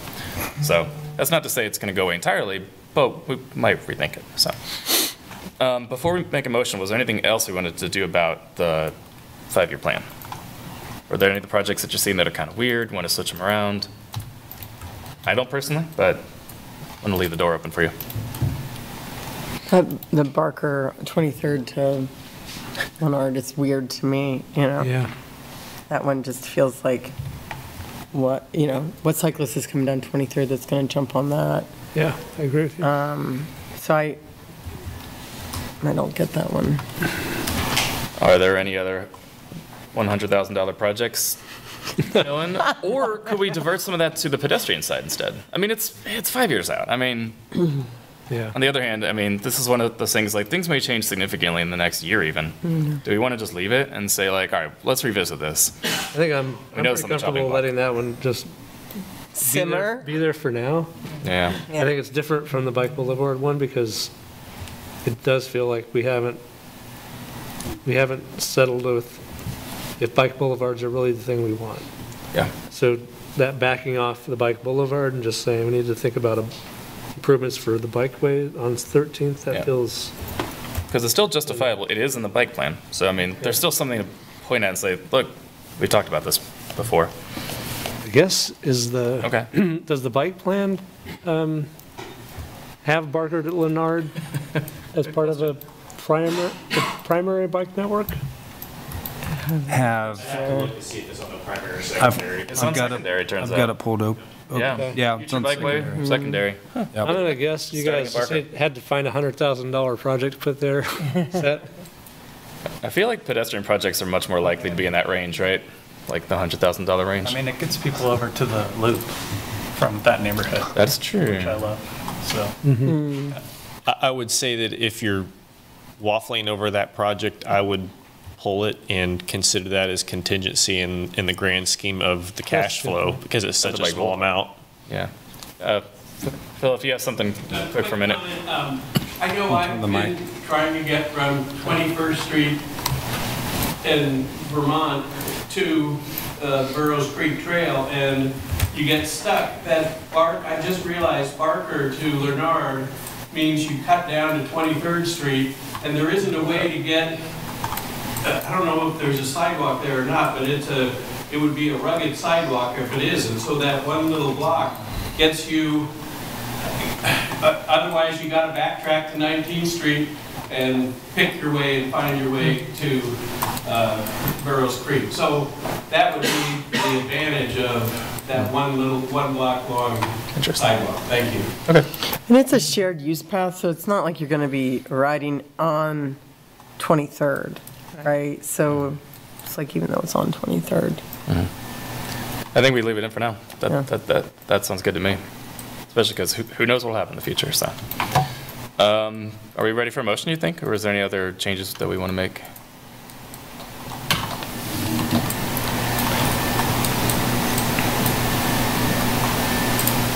I'm just running the meetings, I don't make the motions. I think you can, what right. was your, Fine. I would you had motion. you had the wordsmithing for the I think it should be fairly simple. 13th. I motion that we approve I'm on the wrong agenda here. recommend. I recommend that we approve the 24 to 28 5-year plan for non-motorized projects as is, with the revision to the name of the 13th Street Bike Boulevard to be more generic like everything else on the list. Seconded. I expected you to be more specific than that. That seemed pretty specific. All in favor, raise your hands. So I can see you. All right, that's unanimous. That was the first by Kuzmiak, second by Carter. Okay. Thank you, Jake. Thanks, Jake. Thanks. All right. Are we all good? Do we want to press through? Because I don't know how long this next one's going to be. Or do we want to have a quick 5-minute break? What's the commission think? Break sounds good to me. All right. If we can make it back here by 7:35, I think we can still be out by 8:30 at the latest. So. Should be good. Was this the other comment you were referring to? Oh, man, I forgot my wallet. Yeah. Steve. In on agenda item D2, which is consider providing recommendation for the crossing improvement project, which is the culmination of a lot of work over the last year, right? I'm just trying to reopen that one. All right. There we go. Yep. So, as you remember, back in March, we got approval on the bicycle and pedestrian design guidelines. And with that work, we had a consultant look at recommendations for mainly the scope of that was to look at crossing improvements. So after completing that, staff has kind of looked through our network, and I would say to start with, right now, just a little background, we have 678 marked crosswalks in the city, and with a total asset cost of $1.225 million. We have 10 on-street green bicycle crossings. Those are on Mass Street and on 21st Street with the bike boulevard that was done, and at 21st and Mass when that intersection was improved. And we have 6 green bike boxes with asset cost of $44,000. So we have $337,000 in dedicated funding to do new pavement markings to improve safety for bicycle crossings and pedestrian crossings. And so what we've done, our GIS staff has done over the last couple of months since we approved the criteria is looked at the entire system-wide network for marked crosswalks at controlled intersections, so that would be a stop controlled or a signal controlled, arterial streets, arterial collectors, or collectors, and at mid-block crossings or safe routes to school. So right now under our school area traffic control policy, we have pavement markings for crosswalks adjacent to schools. And then for the bicycle crossing network, I included in the memo this table, which came out of the design guidelines, which gave some recommendations for the marking type based off of the street classification. So for instance, an arterial intersection would have green pavement markings. Same for arterial collector on down the line, major driveways, minor driveways, local streets over 40 feet and local streets under 40 feet. So collectors, we start to see some chevrons in here, and local, if there was a bike facility on a local street that crossed an arterial would be green pavement marking, dashes for crossing a collector street, and none for these other classifications. So based off of that criteria, we looked at the whole network. I'll start by discussing the bicycle crossing. So we have, right now we have bicycle facilities on 15th Street, 19th Street, Bob Billings Parkway, Wakarusa, Castle, Lawrence Avenue, North Iowa, O'Connell, and Princeton. So those are streets that we have on-street bike lanes. I'll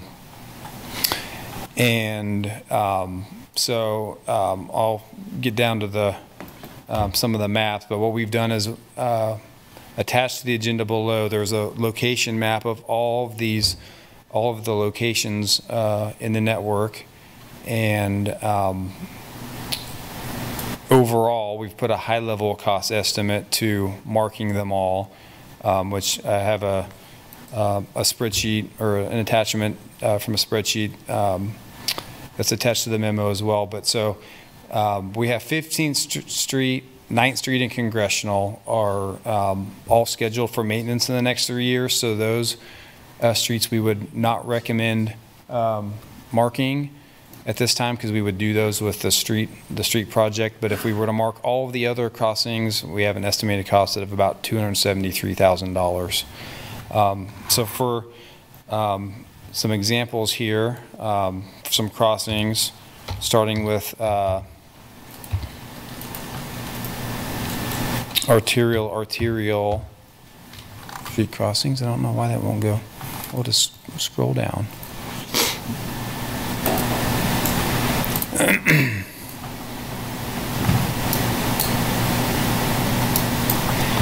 So here is Wakarusa running north-south that crosses Bob Billings Parkway, where we have bike lanes on both sides of the intersection. So this, going through the criteria would meet the criteria to mark it with green pavement marking.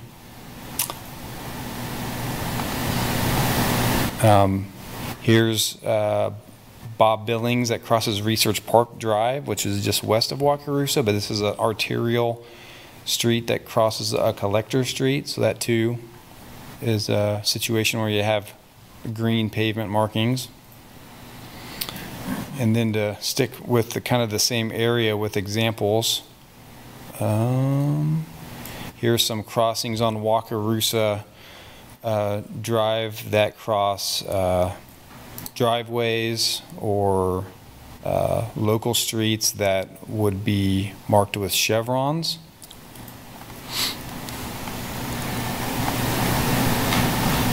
And we have an example, I may have gone too far. We have one example on Wakarusa where it crosses a major driveway, which would be green pavement marking. And I thought it was right in here. Oh, there it is. So this is the commercial development on the southeast corner of Wakarusa in Bob Billings. So high traffic generating driveway entrance, wide driveway. So that would be one that we would recommend the green pavement marking on. So those are a couple of examples, and through here there's a map of all of the locations on each street. So didn't intend to go through all of them. There's over 100 for crossings for bicycle crossings and for marked crosswalks. But that's some examples of the crossings for the bike network. So again, if we were to mark all of those, except for those streets that we intend to do maintenance on, which we would then mark them, we had a cost of $273,000. Any questions on the bicycle network before I move on to the crosswalks? Just one. So there's there's proposed chevrons on the north side, westbound of Princeton, where it tees into Lawrence. There doesn't appear to be anything that would need to be marked there. It's page 103 in the agenda, if that helps. Oh, we have different ones. 103 out of 202, so I don't know what it is out of this one. I can give you the intersection number. It's I-1159. Yeah, I'll scroll through there and see if I can come up with it. But they're not It's probably towards the end. exactly organized Looks like- by Didn't seem like it. number. Lawrence Avenue in Princeton. Yeah. What was your question? So on the south side of Princeton, that makes a lot of sense because the road is meeting another road. But the north side, it's just a straight through thing. Like, Right here? no car should ever be crossing that. Well, they are going to be turning into that. But it's a bike lane. They shouldn't be turning into the bike lane. Like, no car should ever be crossing that line unless they're really screwing up. They park on the other side of it. Parking, yeah. Yeah. But parking isn't one of the thresholds that the consultant recommended on the table, right? It was like roads, driveways, pretty much it. I mean, I'm not saying I hate it. It's always cool to see chevrons, right? But it just seems like, do we really need it there necessarily? I mean, sure, it'll probably save like $500, right? But it's just, it was the only one that stuck out to me as kind of odd. I would say there's, I know this for the crosswalks and maybe for the bike lanes too. If it was, there's some intersections where it's a collector on one side and a local on the other. If it was that situation, we would automatically treat the whole intersection as a collector. Okay, So, that explains. but this is probably That's the a algorithm. unique situation where you may or may not want it, but based off of the inputs that we inputted into the system, that makes sense. that's there, so that could, And I could see it being helpful, like someone taking a left onto Princeton. Like, well, too far, too far. Helpful to know, yeah, where the line is, where. Right. Yeah. It's a little disorienting on that road because you're not familiar with parking along the curb and then a bike lane on the other, on the street side of the. Yeah. I mean, it's actually really well designed. So when you're there, you really enjoy it if you're on your bike. Yeah, it's not bad. But Several hills. And it just got repainted, so, on Lawrence Avenue, Princeton was still pretty good, but those symbols that we're talking about at that intersection for the chevron and they're colored green, but is it, what do those look like? Are they green chevrons or? they're white. They're white, okay. Yeah. Yeah, that's what As far as and it wouldn't look like these little squares, it's just Right. a legend. But yeah, it's kind of like actually kind of like these pink lines, so it'd be two white triangles, and you have the dash line that through the intersection that designates the bike lane. So Yeah. you have basically the bike lane extended through the intersection with a dash line or a skip, and then the chevrons are like white arrows without the tail, I guess. Okay, thanks. Okay. Any other questions about the bike stuff, or do you want to move on to the pedestrian crosswalks, I guess? Sure. And then we got shared use paths after that, right? Sort of. So, so for the sidewalk crosswalks, we had 48 crossings that are unmarked that would meet the criteria. One example is 9th and Connecticut. Yeah. We've talked about that before. It's always good to, please the crowd, but but these are a lot of locations where, that's an example. It's a stop controlled collector, unmarked. I think it had been marked before, and there was, why it wasn't marked. It wasn't, but so that would be marked in the plan. And there's a lot of other streets. I don't know if I have any other really good examples. Here's 15th and Connecticut. So we have one leg that's not marked where there's a crosswalk. The other two legs are marked, I believe, because of the school. Is that still showing up? Yeah. So you got two other legs marked. I think that's because of the school. So we would mark that leg. So going through, there's the 9th and Connecticut. here's a collector, and this leg's a local, but we would mark, based on the criteria, we would mark that leg. So looking at these, what we would intend to do is mark all of the bike crossings first, and then mark as many of the sidewalk crossings as we can, given the budget. We still need to have not looked at all of the crossings in relation to the street maintenance plan for the next couple of years. So there's some of these may be done with the street maintenance plan, so we wouldn't want to go out and do them now. But we would mark all the crossings that we can with the remaining budget. So if we have $337,000 and we mark $273,000, say that's the cost for the bicycle crossings, we'd have like 60-some thousand for the sidewalk crossings. So we would complete those based off of criteria that's similar to our bike ped plan, the network. And so prioritize the higher volume, higher classification streets to mark those first, and then go down the line. And then ultimately, as we get more funding and then we do maintenance projects, we will catch up to meet our standards and get them all marked.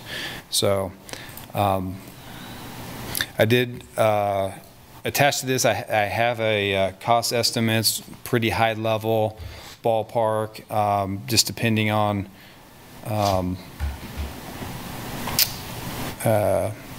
some of the details on, like, we haven't done any in-depth details on like how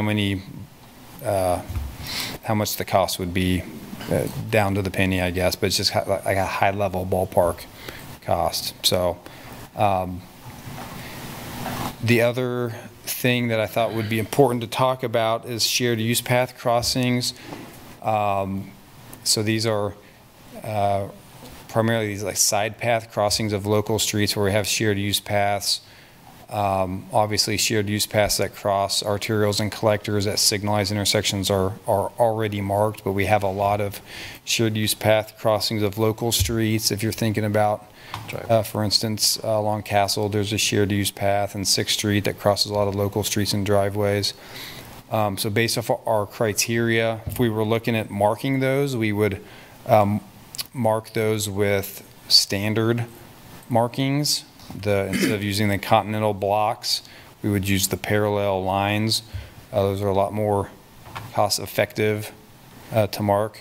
So you could obviously get more bang for your buck with those. So here you got 49 at a cost of $38,000 versus it's probably about a third of the cost of the continentals. So that's also an option as well, just that I think that would be the third priority based off of these 3 buckets. I think a lot of the discussion in the past is prioritizing the bicycle crossing, so I think we would want to do that first and then hit all of the sidewalk crosswalks that we could next. So that's kind of a high level what we were recommending. So we have $337,000 in the budget to do this project. I'm hoping we could maybe put this together in-house and save some money, and that all this could go to construction. So we're gonna have to see our workload and if we can do that. But that's kind of what we're recommending to do. So the staff recommendation in the memo is to complete all the bicycle crossings and then use the remaining budget to complete the sidewalk crosswalks prioritized in line with the criteria and then non-motorized project prioritization policy. So with that, I'd open up to any questions in general or any specifics on any of these maps that we provided. Any questions from the group? Just make sure I understand, the shortfall is about 75,000 to do everything? The cost for the on-street? If we were marking all of the shared use path crossings of the locals, yeah. That doesn't seem like a lot of money. I guess curious your plan to finish the work. Would it be to fund this in another year, or? Yeah, or do it when we're doing other adjacent projects, maintenance projects. But We that, don't have the funding. that We could have, take a long time. we have very, we have very limited funding in our operating budget for maintenance. Okay. And I don't have the dollar amount. I think I had it last month ready, but to maintain existing markings has been a challenge. So we're working on increasing the operating budget for maintaining existing markings. So I would not recommend that we use that money to start marking new locations. But yeah, we would get as much done as we could with the money that we have, and then look for other funding going forward. And I think this is going to be a good guideline just in the future when we get requests, whether it's part of a project or not, and we don't even, if we don't even know about it, or something changes and it's not marked, we just simply reference this and find a way to get it done. So,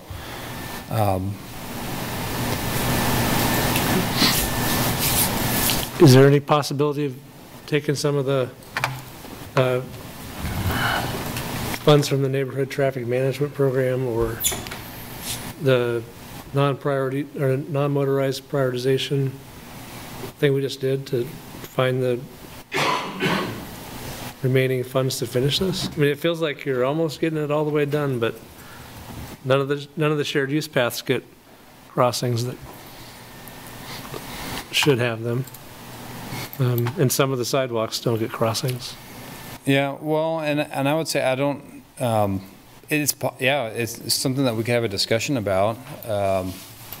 We'd have to cut back something else on if it was a non-motorized project from that list.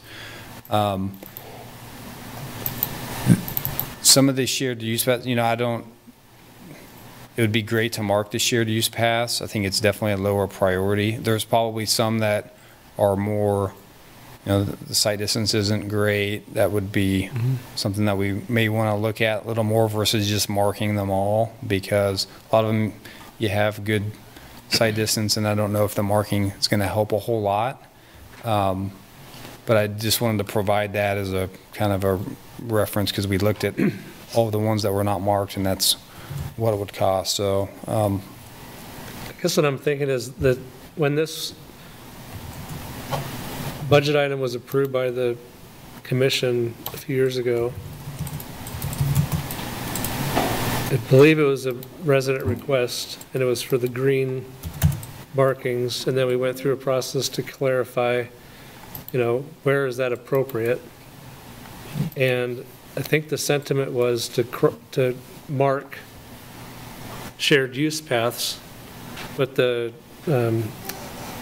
guidelines we adopted essentially took those are not intended to be green, but it felt like the sentiment was still shared use paths need to be better marked, because a lot of people are using them, whether they're walking or biking.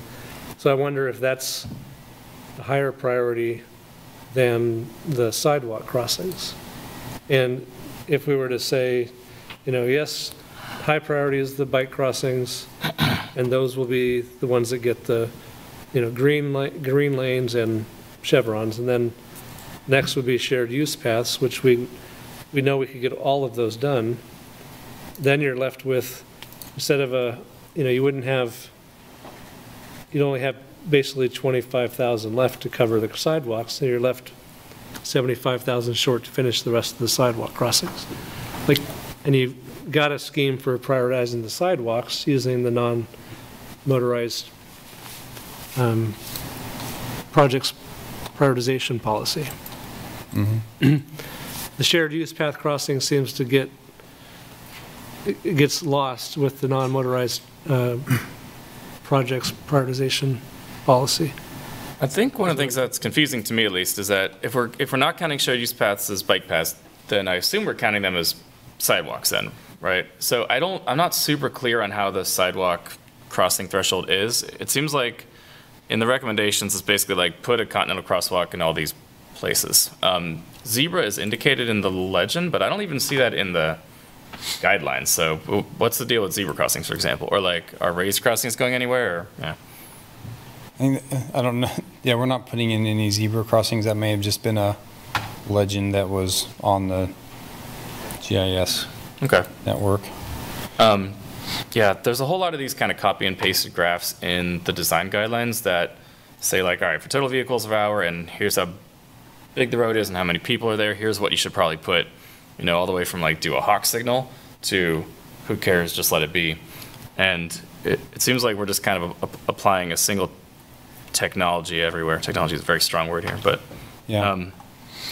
Were there any places that based on whatever algorithm you input would have merited something more intense than a, or are we just covering like the very lowest hanging fruits that like just have nothing? Yeah, this is the lowest hanging fruit. These are controlled intersections that are unmarked.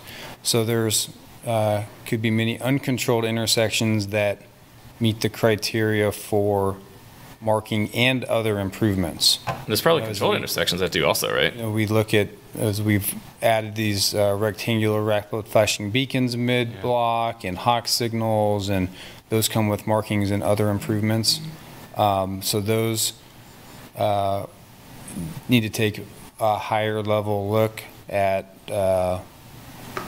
speeds, volumes, street widths, et cetera. Okay. So Charlie, then, getting back to what you were saying about how do we deal with the remainder of the stuff that needs to get built, at least per this particular agenda item? It sounds like even beyond what we're seeing here, that could be left on the table. There's also the things that aren't up to the standard now set in this guideline that we've now adopted, that would probably need to be a little bit more intense of a crossing than they currently are, even if they are controlled, right? Like maybe they're continental and they need to be raised, or, you know, maybe they're raised but they need to be hawk. So I wonder then if it might make sense going forward with the non-motorized project PPP. If at some point maybe there needs to be an intersection line, right, or a crossing line. I think at one point there was actually, briefly, right? Well, there's crossings that are included in the pedestrian projects. Okay. Yeah, I think we added that. As we identify those, we've identified some, and as we get public comments or feedback or requests for looking at those, we can add those to the non-motorized project list and then follow the higher level matrix, I guess I'd say, for the enhanced improvements for different type of signals or curb bump outs, et cetera. So would that then be maybe a viable route to kind of tackling all of the rest of the low-hanging fruit that we can't with the available funds, possibly even package it as a single line, like a lot of paint, and then all the fancier ones can maybe be their own project? That's my inclination, is whatever's left over, add it as a project on the pedestrian project list, and then at least it's not lost. And then Yeah, it's something we could certainly do after we bid the project, see what we can do, and then Clarify that, exactly what you're... So it's kind of like the budget that we have for this is inadequate. The total cost that's been demonstrated in the memo is $411,840, but the budget is $337,360. So we're short by $74,480. So that was kind of where I was starting with. What is a plan we could have to get to finish this up? And, you know, it's clearly not a CIP project. Doesn't hit the 100,000, and it doesn't seem like CIP kind of stuff. Does it fall under street maintenance, and then it gets done over the many, many years, you know, when those streets get taken care of? And the other thing we have is the non-motorized projects prioritization policy, which we just finished kind of reviewing the 5 years for that. So it would be going back to that list and saying, to me, it fits underneath, I'd say at least the sidewalk crossings would be under the pedestrian project list. So how does it get situated there so that, you know, next year we're thinking about the 5-year plan, maybe we can say 75,000 to get this thing done, or does it exist somewhere else? Well, probably not the in- city's capital You improvement. said, you said it's not, like, there's nothing in the operations fund that's going to give you 75,000 for maintenance of this sort of thing. So I'm just thinking in our purview, we have a thing, and we've massaged that year to year. So is this, at least as a placeholder, so we know there's unfinished work, can we put it there?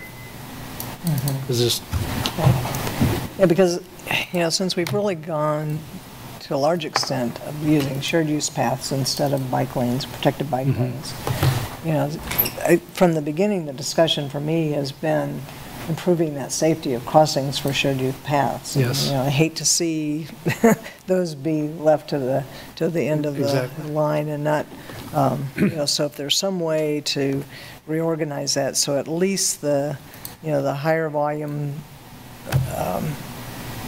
intersections of the shared use path get some treatment. And I like the idea in terms of moving up that priority to capture that additional $75,000 to complete that as soon as possible. So if that's after the first of the year or if it's in next year's budget, but So here's another idea, just kind of maybe muddying the waters a little bit. A lot of these bike lane crossings are on bike lanes that are gnarly, like Wakarusa, Bob Billings, like kind of wild bike lanes that I feel like in general we keep thinking we're going to maybe get away from striped bike lanes, especially on 45-mile-an-hour roads. Do we think that the green marking at an intersection or like a crossing on a Wakarusa, for example, is going to be a marginal enough safety improvement that it will be worthwhile, or is it such a ridiculously dangerous design that it doesn't really matter and our money would be better spent on some place people actually do ride their bikes, like a shared use path? well, I, I ride those. Yeah, I wouldn't go with- Where I feel the most danger, I'm usually okay with the painted, but when the lane goes away or it's not marked anymore, cars don't know what to See, expect. if you had some signage to go along with it, to explain to the driver as they're going, maybe it would help. yeah, I think that's a good point. This is going to be new. Like, Yeah. we've had a few, applications of the green paint, but not community-wide. So the public education about what these mean is pretty important. I'm inclined, because the city commission approved this budget item specifically around green pavement markings, and I think the sentiment was improving crossings used by people on bikes, that here's the, the prioritization is around crossings for people on bikes. So the sidewalk crossings are not what they funded. The shared use path crossings feel consistent with that sentiment because they're used by both. And then obviously the on-street bike crossings are the most consistent with their intention. So that would be my way of kind of rationalizing, reordering the prioritization is on-street bike crossings, shared use paths, and then sidewalk crossings. And then now we've learned there's a gap in sidewalk crossings that we need to figure out some other strategy to fund that all the way. I'm on board with that. I was going to say that the point you bring up, Commissioner Kuzmiak, about like Wakarusa and Bob Billings, like I never see cyclists on those bike lanes Good out one. there. I do all the time. I mean, Yeah, but I up live in that side of Wakarusa. town. Yeah, That's like our Lance Armstrong here. So absolutely. I know. Yeah. I wouldn't do it anymore. I would have when I was a yeah. college kid, but not anymore. Yeah, well, I got kids. I'll honk at you the next time I'm going to daycare out there, but I'm not riding. I don't know. I just don't ever see many cyclists, but you two are. Well, I mean, that's the thing we've had discussions about, crossing guards, where you don't see any kids crossing when there aren't any crossing guards, and that's for a reason, because it's not safe, so it's kind of the same discussion in a way, is that make that safer, and you may see more cyclists, but your point's well taken, that, that's kind of probably more limited in terms of, certainly not, little kids, and that, but that's why I say the shared use paths, because that's how we've gotten Yeah. You know, that's how we accommodate families and, you know, more diverse riders. And so to leave out those crossings on the shared youth pass, move that to the bottom of the list, that doesn't make as much sense to me. I agree with that. I just realized before we get too far, we should do public comment. I feel like we're heading very quickly towards the motion, so before we get there, let's make sure that we incorporate any public comment first. Anybody in the room? Michael, this is your project. Okay. If you don't want to, that's okay. All right. Well, in that case, back up to us then. All right. So it's sounding like the general sentiment is that we want to prioritize on-street bike crossings per the new design guidelines. Then was it parallel crossings or continental for shared use paths? The parallel lines, the shared use path crossings of local streets. Okay. Yep. Okay. And then the least priority would be the rest of the sidewalk crossings. And we don't know how to prioritize within that necessarily. Well, They would use the non-motorized project prioritization policy. yeah. I mean, like if we happen to have any in this budget that we're talking about, how would we prioritize which ones are in and which ones are out? Or do we just move every pedestrian crossing into the non-motorized plan? No, I think we would mark as many as we could with the remaining funds. Okay. Hopefully there's funds remaining after we mark the shared use pass. I think there would be some, and we'd mark the highest priority based off of the network and the volumes. Okay. Because you guys have that heat map of like where people can go. Okay. So as long as there's kind of a justifiable method in place, there's not a ton of shared use path crossings. I mean, compared to the bike crossings, there's like 10. That's not a lot. So, and if, like you're saying, with the parallel crossings, it doesn't cost nearly as much as a continental or a zebra or chevrons or whatever. So here's hoping that we get still most of the pedestrian crossings. Anybody want to make a motion?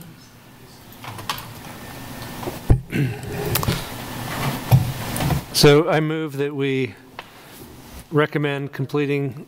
Oh, You have public comment? do you want to- we were going to. Called for it. Oh, we didn't think We called for it and no one, I misunderstood. I couldn't. Oh, go ahead. sorry. Would you like to come up? You can. Yeah, if I could. Yeah, just in the nick of time. Sorry, That's all right. I misunderstood. That's okay. I did also. I was very surprised that you weren't coming up. Blame it on my hearing aid. It's okay. Michael Allman. Thank you, Mr. Cronin, for identifying all these various potential sites for both, pedestrian and bicycle crossings.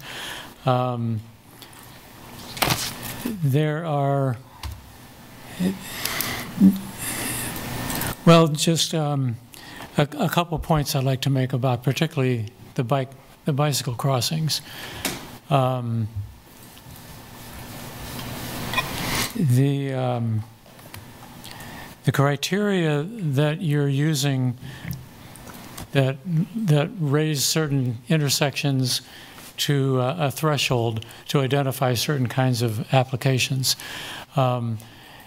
It's important in general, of course, as we know, that these are the areas where the most fatalities and injuries happen from turning vehicles. And a lot of that has to do with visibility of the crossing, what to anticipate, what a motorist might anticipate. With the criteria for that threshold for bicycle crossings, yes, it's important for like a one-off situation like East 23rd Street and O'Connell, where it calls for green pavement markings for the bicycle crossings. Whereas I think it's a different concern for where we have a corridor of a series of intersections, such as Wakarusa. It's an entire corridor of bicycle lanes that at one point it's a green pavement marking, another point it's a chevron, and then it goes to a green pavement. I think it's important for a corridor for the identity, the visibility, for the motorist, that we have consistency as well, beyond just that threshold, so that a motorist traveling through that corridor, they can see this consistent bicycle lane and green pavement and not go back and forth. I'd just like you to consider that as a different way to look at, where we make this application. As far as East 23rd Street goes, there's a gap that Commissioner Bryan pointed out, 400-some thousand, and we have 337,000. There's a $15 million project for, redoing East 23rd Street right now. Do we need to put this money to that project when they already have $15 million? That corridor should already have the pedestrian crossings and the green pavement crossings incorporated there. Now, granted that the bikeways along 23rd Street are shared use paths, so those would be white. We don't need to rehash that discussion, I'm sorry. But, like at O'Connell Road where the green pavement is called for, that should be paid for by that project. We shouldn't have to dedicate this money for that project itself, I would think. So that's all I really need to say, and I appreciate giving me additional time here. Thank you. Yeah. Okay. Any other public comments? Nowhere online? Doesn't appear to be. No latecomers. Okay. Do we want to amend anything before going with the motion? I feel like there's merit to the idea of consistency personally, but I also think that there's merit to the opposite side, which is inconsistency and unpredictability. The more I've read up about kind of the fairly recent history of traffic engineering is that the more confused and unsafe motorists feel, the safer they tend to drive, which is why in some places the Dutch have just straight up removed signs, figured out. Guess you got to slow down, Guess you can't speed through here because that would be ridiculous. So it's extremely bold, and I'm not sure it would work here because people aren't looking at signs anyway. They're just looking at their phone. So it's, I think that there are, there's probably merits to both sides, but the issue of 23rd Street is interesting, though, because I would be very surprised if it's perfectly on budget and has a whole contingency left ready to go. Dustin, you can correct me if I'm wrong, but projects very rarely come in under budget anywhere. We actually do have a little bit We left. have some on that. Yeah. So we can look at what's not being marked on that and see if we can change order it into the project. Okay. It would probably just be, are there shared use paths going in? Is that right? On the south side? Both sides. Both sides. Okay.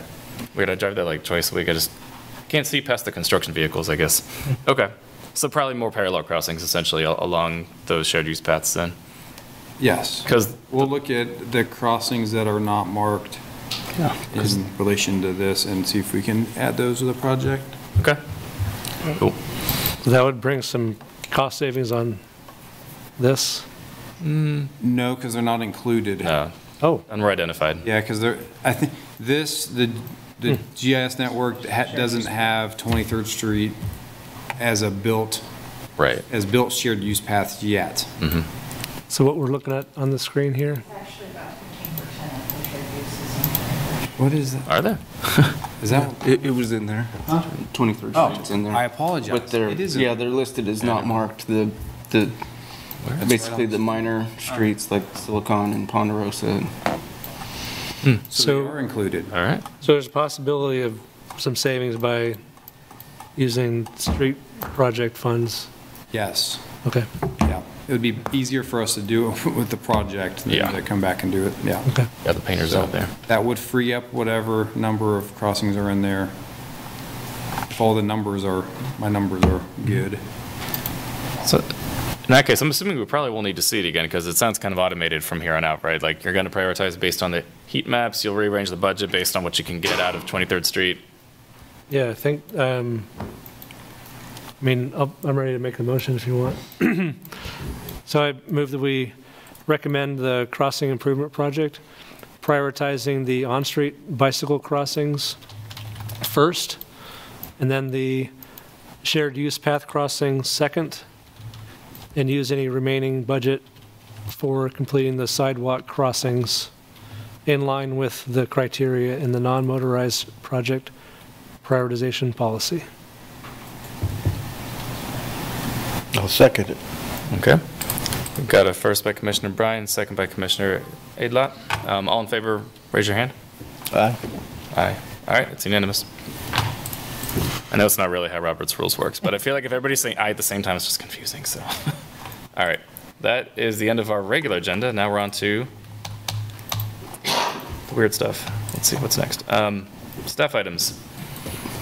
This is about the NTMP kind of recap debriefing, right? Yep.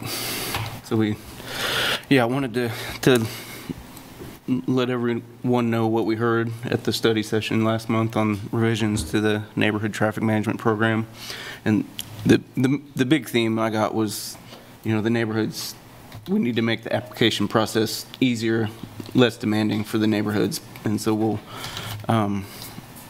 do that by providing some support during the process, during the application process, and providing resources for the neighborhoods as they're going through the application process. So we'll keep working on these revisions and intending to bring it back for another study session to kind of finalize the revision to the policy and then bring the policy back for approval with the goal of getting the policy approved in time to have the next application open in early '24. Okay.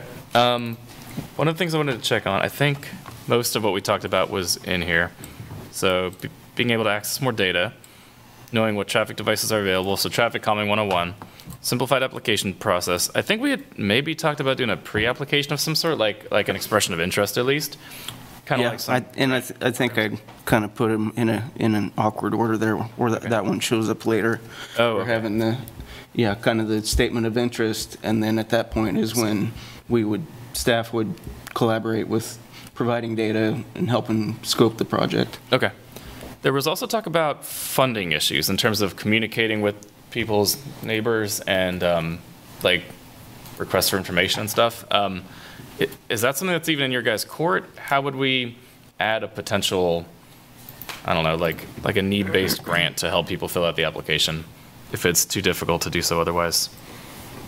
Because mailing seems like one of the financial barriers to actually getting it done. Could we include that in the NTMP budget? Like it's just $1,000 every year for a neighborhood who needs to get, a lot of mailers out?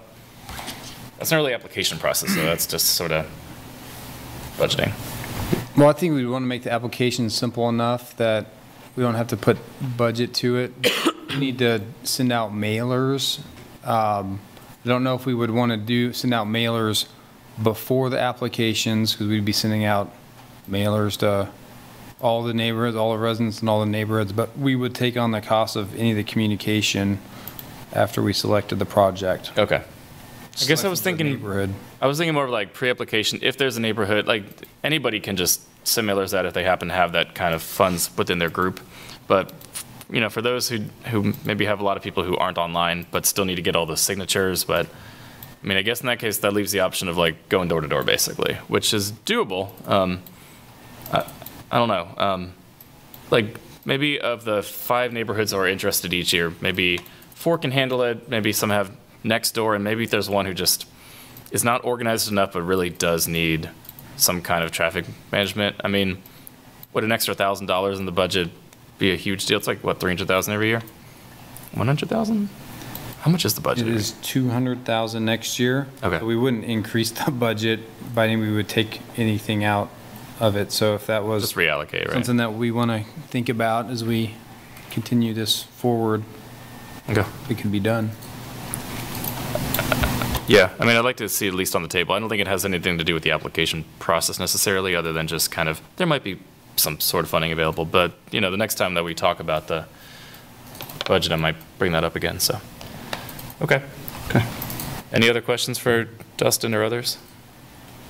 I would say one thing that that's in Dustin's memo, I don't know if he mentioned, but we got the link in there to the crash report, so you can go in there.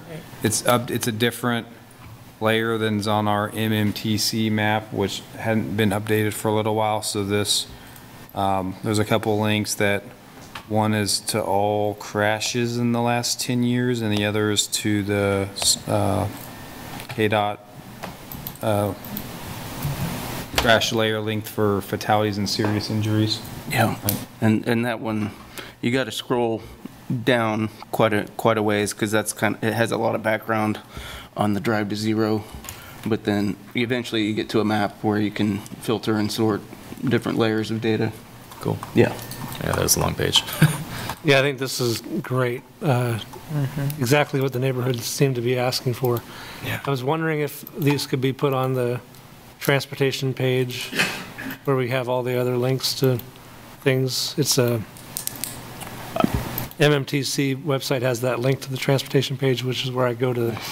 Yeah, I was intending to put them on the neighborhood traffic management page, but I think. Well, the neighborhood traffic management page is not, it's not linked on the transportation page for MMTC. So however you want to do it. Or both. Help Yeah. us retrieve these resources when we need them, so. I was also curious, the city traffic count map, which is really valuable, it doesn't have counts for 15th Street, and that seemed surprising. Like, there's maybe one way down here, way east, but 13th Street has a whole lot of traffic counts. Is that, just getting our discussion earlier about Yeah. where's the right spot for a bike boulevard or bike improvements. 19th Street is kind of, has a few also, but 13th Street has a surprising number of traffic. I think those are actually before counts, before the pilot bike boulevard. Ah, okay. Greenway. That explains it then. Yeah. These are the city counts. KDOT does counts on streets every 3 years on arterials and collectors, and there may be other counts that are not on here that we have, but.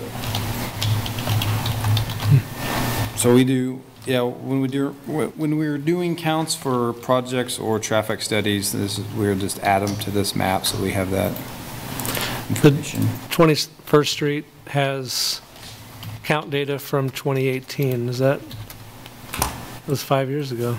That was the before Okay. data. We also got counts in 2022 or 21. Those may not. I don't think those are on the map. Those may not be on there yet, but. When that gets added, does it overwrite the older stuff, or do you just see the whole history of them? It keeps everything. Okay. So, yeah, some of the dots will have, maybe 10 or 15 different data points for Nice. different times that counts were taken. Okay. Any other questions on NTMP application revisions? And any other staff items, I guess, while we're on it? Okay. Let's move on to commission items then. First one is climate stuff. Got some news, right? Yeah, so I was corresponding with Jamie Huffling at the county today, asking if they could have some, it's probably going to be her. We just confirmed today she can visit us in November, we think, for hopefully at that point they'll have something public, their first draft out, so that they can come to us and just kind of go through the goals, especially as related to mobility, and then just have a discussion at the study session for how, well, discuss the goals first off, and then how those goals might affect this commission's work moving forward. So, yeah, hopefully they get their draft out before November, and then we'll have that in November for the study session. Okay. Is the county sustainability office getting the draft out, or is it a consultant, or what? It's the county. The last piece they're waiting on is a consultant's piece that they're reviewing and vetting, so. Okay. Cool. Sounds good. Look forward to that in November then. Okay. Looks like I'm a Land Development Code Steering Committee. So most of it is the same as last time. Module 1, draft 1 is still out. That would be zones and, districts and uses. So, where's the residential, where's the mixed use? It's still on the city's, or the consultant's website for our city's project. If you're into, land use code stuff, it's really interesting to read over and see what kind of changes have happened.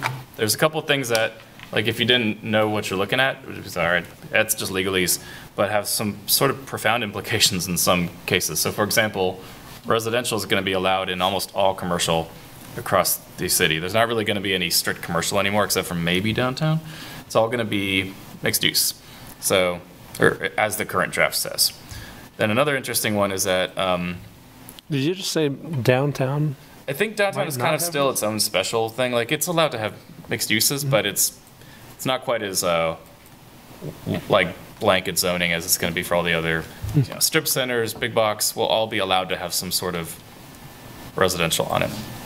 Okay. There's not really any exclusive commercial zoning anymore, which is interesting.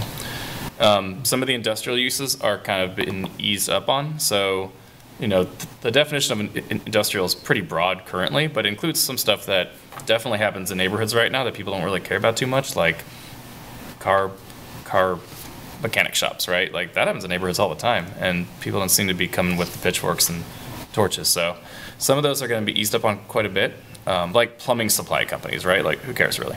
So a lot more leniency and kind of openness on what can go where. We may have effectively eliminated exclusive single-family zoning. At this point, duplexes and ADUs are allowed everywhere.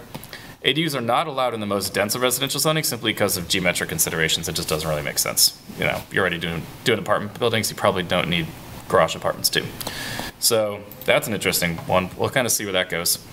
And just a kind of interesting trivia thing. It appears that we may have re-legalized boarding houses essentially, which is interesting because that's kind of this interesting conversation on the nationwide scale that they've been sort of legislated out of existence.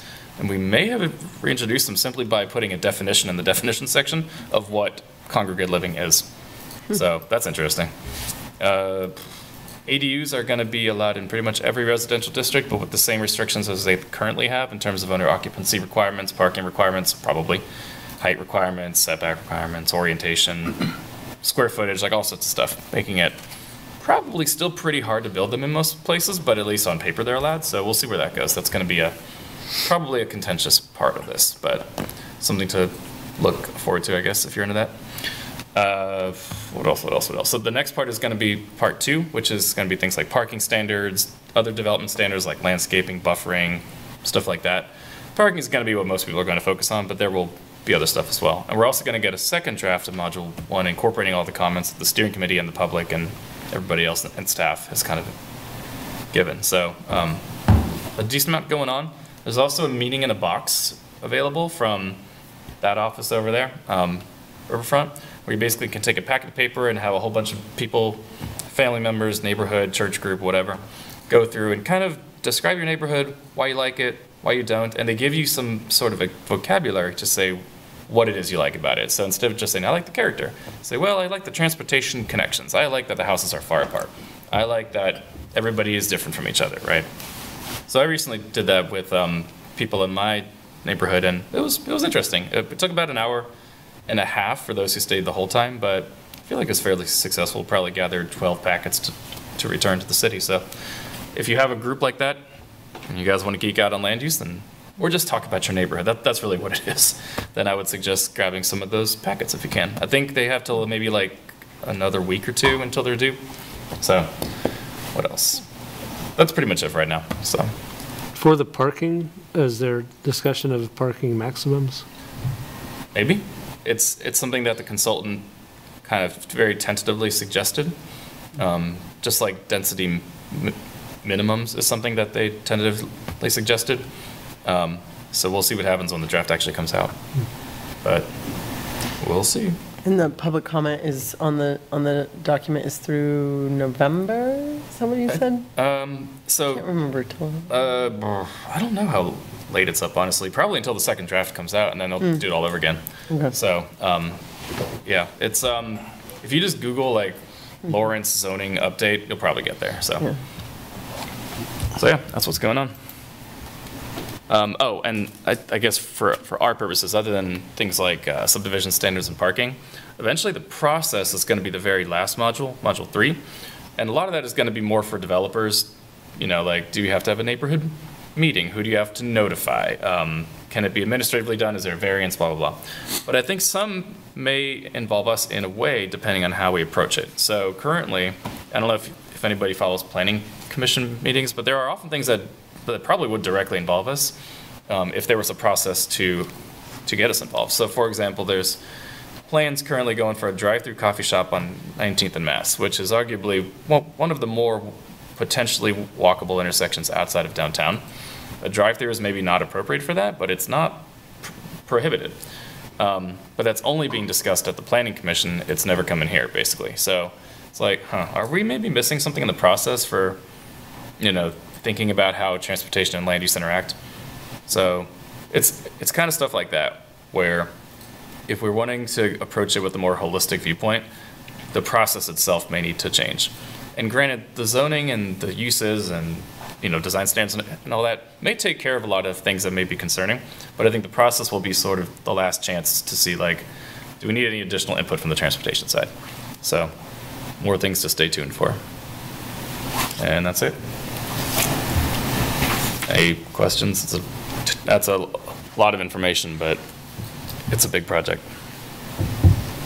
Shall we move on to bicycle wayfinding? We've got two folks on there. Yeah. I'll start out and you can add whatever. We had the first orientation meeting August 3rd, basically using an online, overview of the project itself and the scope, and then an online interactive kind of survey tool to get, collecting information about kind of aesthetics, so, kind of the look and feel of a system, different images of the city, whether it be the City of Lawrence logo or something, downtown Lawrence, all of those kinds of things. So they collected some data from that, from the people at the meeting, and then at the next meeting, there's another meeting that's coming up next week, and my understanding, on their description, it says review signage, family concepts, up to 5 sign types, but I think there's also supposed to be a discussion about, they were collecting data on destinations, but were wanting feedback, I think, from the committee as well. I think they were going to take what we discussed at the August 3rd meeting and bring it back for, refinement at the next meeting. Right. Next week. So that next meeting is the end of next week. I can't be there, but Hillary said she could be, so that'd be covered. Who else is on the steering committee? I'm not seeing a website for that, so I'm curious as to who else is kind of at the table. The representative from, Health Department, I think, and then the Lawrence Bicycle Club. Chamber of Commerce. Yes. KU representative. Okay, probably Haskell. No. Maybe. Is there anybody from Haskell? No, I don't think so. Yeah. Is anybody from? Well, that came up just in terms of Haskell as destination, so, yeah. One of the things I feel like could be a huge opportunity here, if we can make it happen somehow, is incorporating local artists somehow. Ideally, there's some sort of clearinghouse like Van Gogh or the Art Center. It's just easier that way. But is there any talk of looping them in, kind of like how Transit did for the bus stops? I don't know how Transit Center did what they did, but. Yeah, I don't remember, other than just, kind of general concepts, I don't think that, didn't get down to that fine of a level, but Okay. that would be in terms of making it unique to Lawrence, which that's kind of the direction they were, talking about, and the committee was talking about, so it wouldn't be a bad suggestion to see how that might be incorporated. Okay. I'm not really an artsy person. I just like things to look cool. So if there's a way that you can make it happen, that'd be cool. Right. Okay. I'll take that back next week. 'Cause I think that's a Related great to the idea. wayfinding, in the CIP, it has under unfunded, the 2024 wayfinding. So is that, can you maybe give us some insight into what's happening there? Does that mean this is just a planning process, and then later we'll figure out? Yeah, Okay. maybe the full number of signs that we would need and the cost. Okay. So I think that was just a placeholder. Yep. Yeah. Okay. Okay. Yeah, I see that now. Okay, cool. Who's the next committee we got? We have a lot of committees going on currently. It is Vision Zero. Is that happening yet? It hasn't met yet, so Still waiting on a consultant or funding or something? I just haven't heard anything, so. Okay. I think it's been mired in grant logistics or something, so, okay. Yep, we got the agreement done, I think, and we're working on the RFP for consultant, so maybe a couple months. Vision Zero? Yeah. So, working on getting the agreements executed, KDOT and FHWA. Okay. I didn't want to forget about the committee, so I put it on here even though it hasn't met. And I know number 5, we haven't met with the steering committee yet. Right, the update there is that if we're really aggressive, may have the first meeting before the end of the month. Okay, cool. Sounds good. On the calendar. So, sounds like we have our study session for November, hopefully, probably. Oh, sorry. Can I bring up one other thing? Sure. Do you know with the committee consolidation, review, where that is right now? The last I saw, it was, I think it was approved, right? was it? I didn't think so. I thought they submitted a final report. Yeah, the committee that was making recommendations may have completed that, but it needs to go to the city commission. I don't know if there's a date for that. Yeah, because it looked like the recommendation was to bring in aviation and public transit. It was just transit and multimodal. I think aviation was for planning stuff, maybe. Okay. I don't know, that's a strange one. Yeah, I know. Because apparently we have an airport, so. It is, yeah, I don't see it on the future agenda. It's in the board somewhere, right? So, Is that? I'm not are sure you timing wise. Bringing it up, you think we should consider taking a position on it, or? It's not that I think we should take a position on it, it's just, obviously it'll affect this committee if they do that, and I don't know what kind of timeline how it all gets sorted, or how commissioners, TBD, I guess, right? Should be interesting. Yeah. I mean, it's not going to be a 20-member commission, so I don't know if we got to hold tryouts or what's going on. Who's going to make the team? I'll just share, like when the Bike Ped Task Force issued their report, they did kind of call for consolidation of the Bicycle Advisory Committee and the Traffic Safety Commission to form essentially this.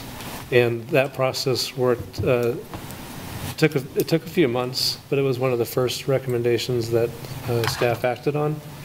And anyone that was a member of those two previous bodies was free to apply to, for the multimodal, but it wasn't assumed that they would just be moved together. It was literally, they're gone, here's a new commission that needs the mayor to make appointments to. So I imagine it would be similar, the existing bodies, PTAC and us, would be dissolved, and the new commission or new advisory committee would be created, and then people would need to apply. So, yeah, should be interesting. Okay. We'll see. In terms of the calendar, we got our study session maybe planned out, and then it's really just the street maintenance plan for the regular meetings. So it sounds like there might be a couple other things that might come back to us. Maybe the revisions to the application process for the NTMP, if it's ready in time. I don't know. Yeah, I don't know if not for October. I think No. we're shooting for November. For Right. that. Wait, oh yeah, it's not even. November or December. I was looking at the wrong But if- box. Yeah, if we move right now we had had the land development code update for the study session in October. We had the climate action plan update, regular meeting, but we'll move that to November tentatively as the study session. And then I don't know if we won't have anything else. We don't have anything else planned for the regular meeting in October. Okay. I guess we can cross that bridge when we get to our agenda planning session, see what's arisen. Yep. Okay. For the land development code update, I think there's two ways we could approach it. We could either do a meeting in the box within the commission, or we could do I could just kind of go over the major sections and say like, here's something interesting, here's something new, here's my personal opinion on this, here's where the public seems to be going. Which would you prefer? Because I think we only have time for one. What do you think would be more useful for the body? It depends on how, I guess, zoning savvy you are. If it's kind of like, it's out there, but you never really read a zoning code, we should probably stick to the meaning in the box. But if some of you are particularly wonky, then it might make more sense to do, a little bit deeper dive into the draft. I'm curious about the meeting in the box, and that, sounds like there's a deadline. Yeah. So this would be kind of after. Yeah, it might be the done deadline? actually by then, so I'll look into that. That may not be an option after all, I guess. But if it's a way to, even if the deadline's passed, if it's just a way to engage in a facilitated dialogue, that seems useful. Yeah. Okay. Is there something that could come out of that where we could provide, as the corporate body, something like comment to the module? I don't know. If it's still open for comment, yeah. Yeah. Okay. I think, if there's like 3 big points where like, this is awesome, this is terrible, you totally forgot this thing, almost there, we could do that. I don't know how hard this would be to do, but to really bring the transportation lens to it would be ideal, Right. Yeah. But it's probably written not for that. The transportation stuff is it's all what you don't see, but it's intricately connected to it. So like it's there, it's just not written out explicitly yet. So, yeah. It's, that intersection between transportation and land use is like, right there. All right. I think that's it for agenda items and calendar. So if we don't have anything else, we can be adjourned. Unless we need a motion. We need a motion? I always forget. I move that we I've been doing this for adjourn. years now. I always forget if we need a motion or not. I don't know. If you do it, just raise your hands if you want out. All right, want out. Let's get out of here. Unlock the door. Go home. I'm hungry for dinner.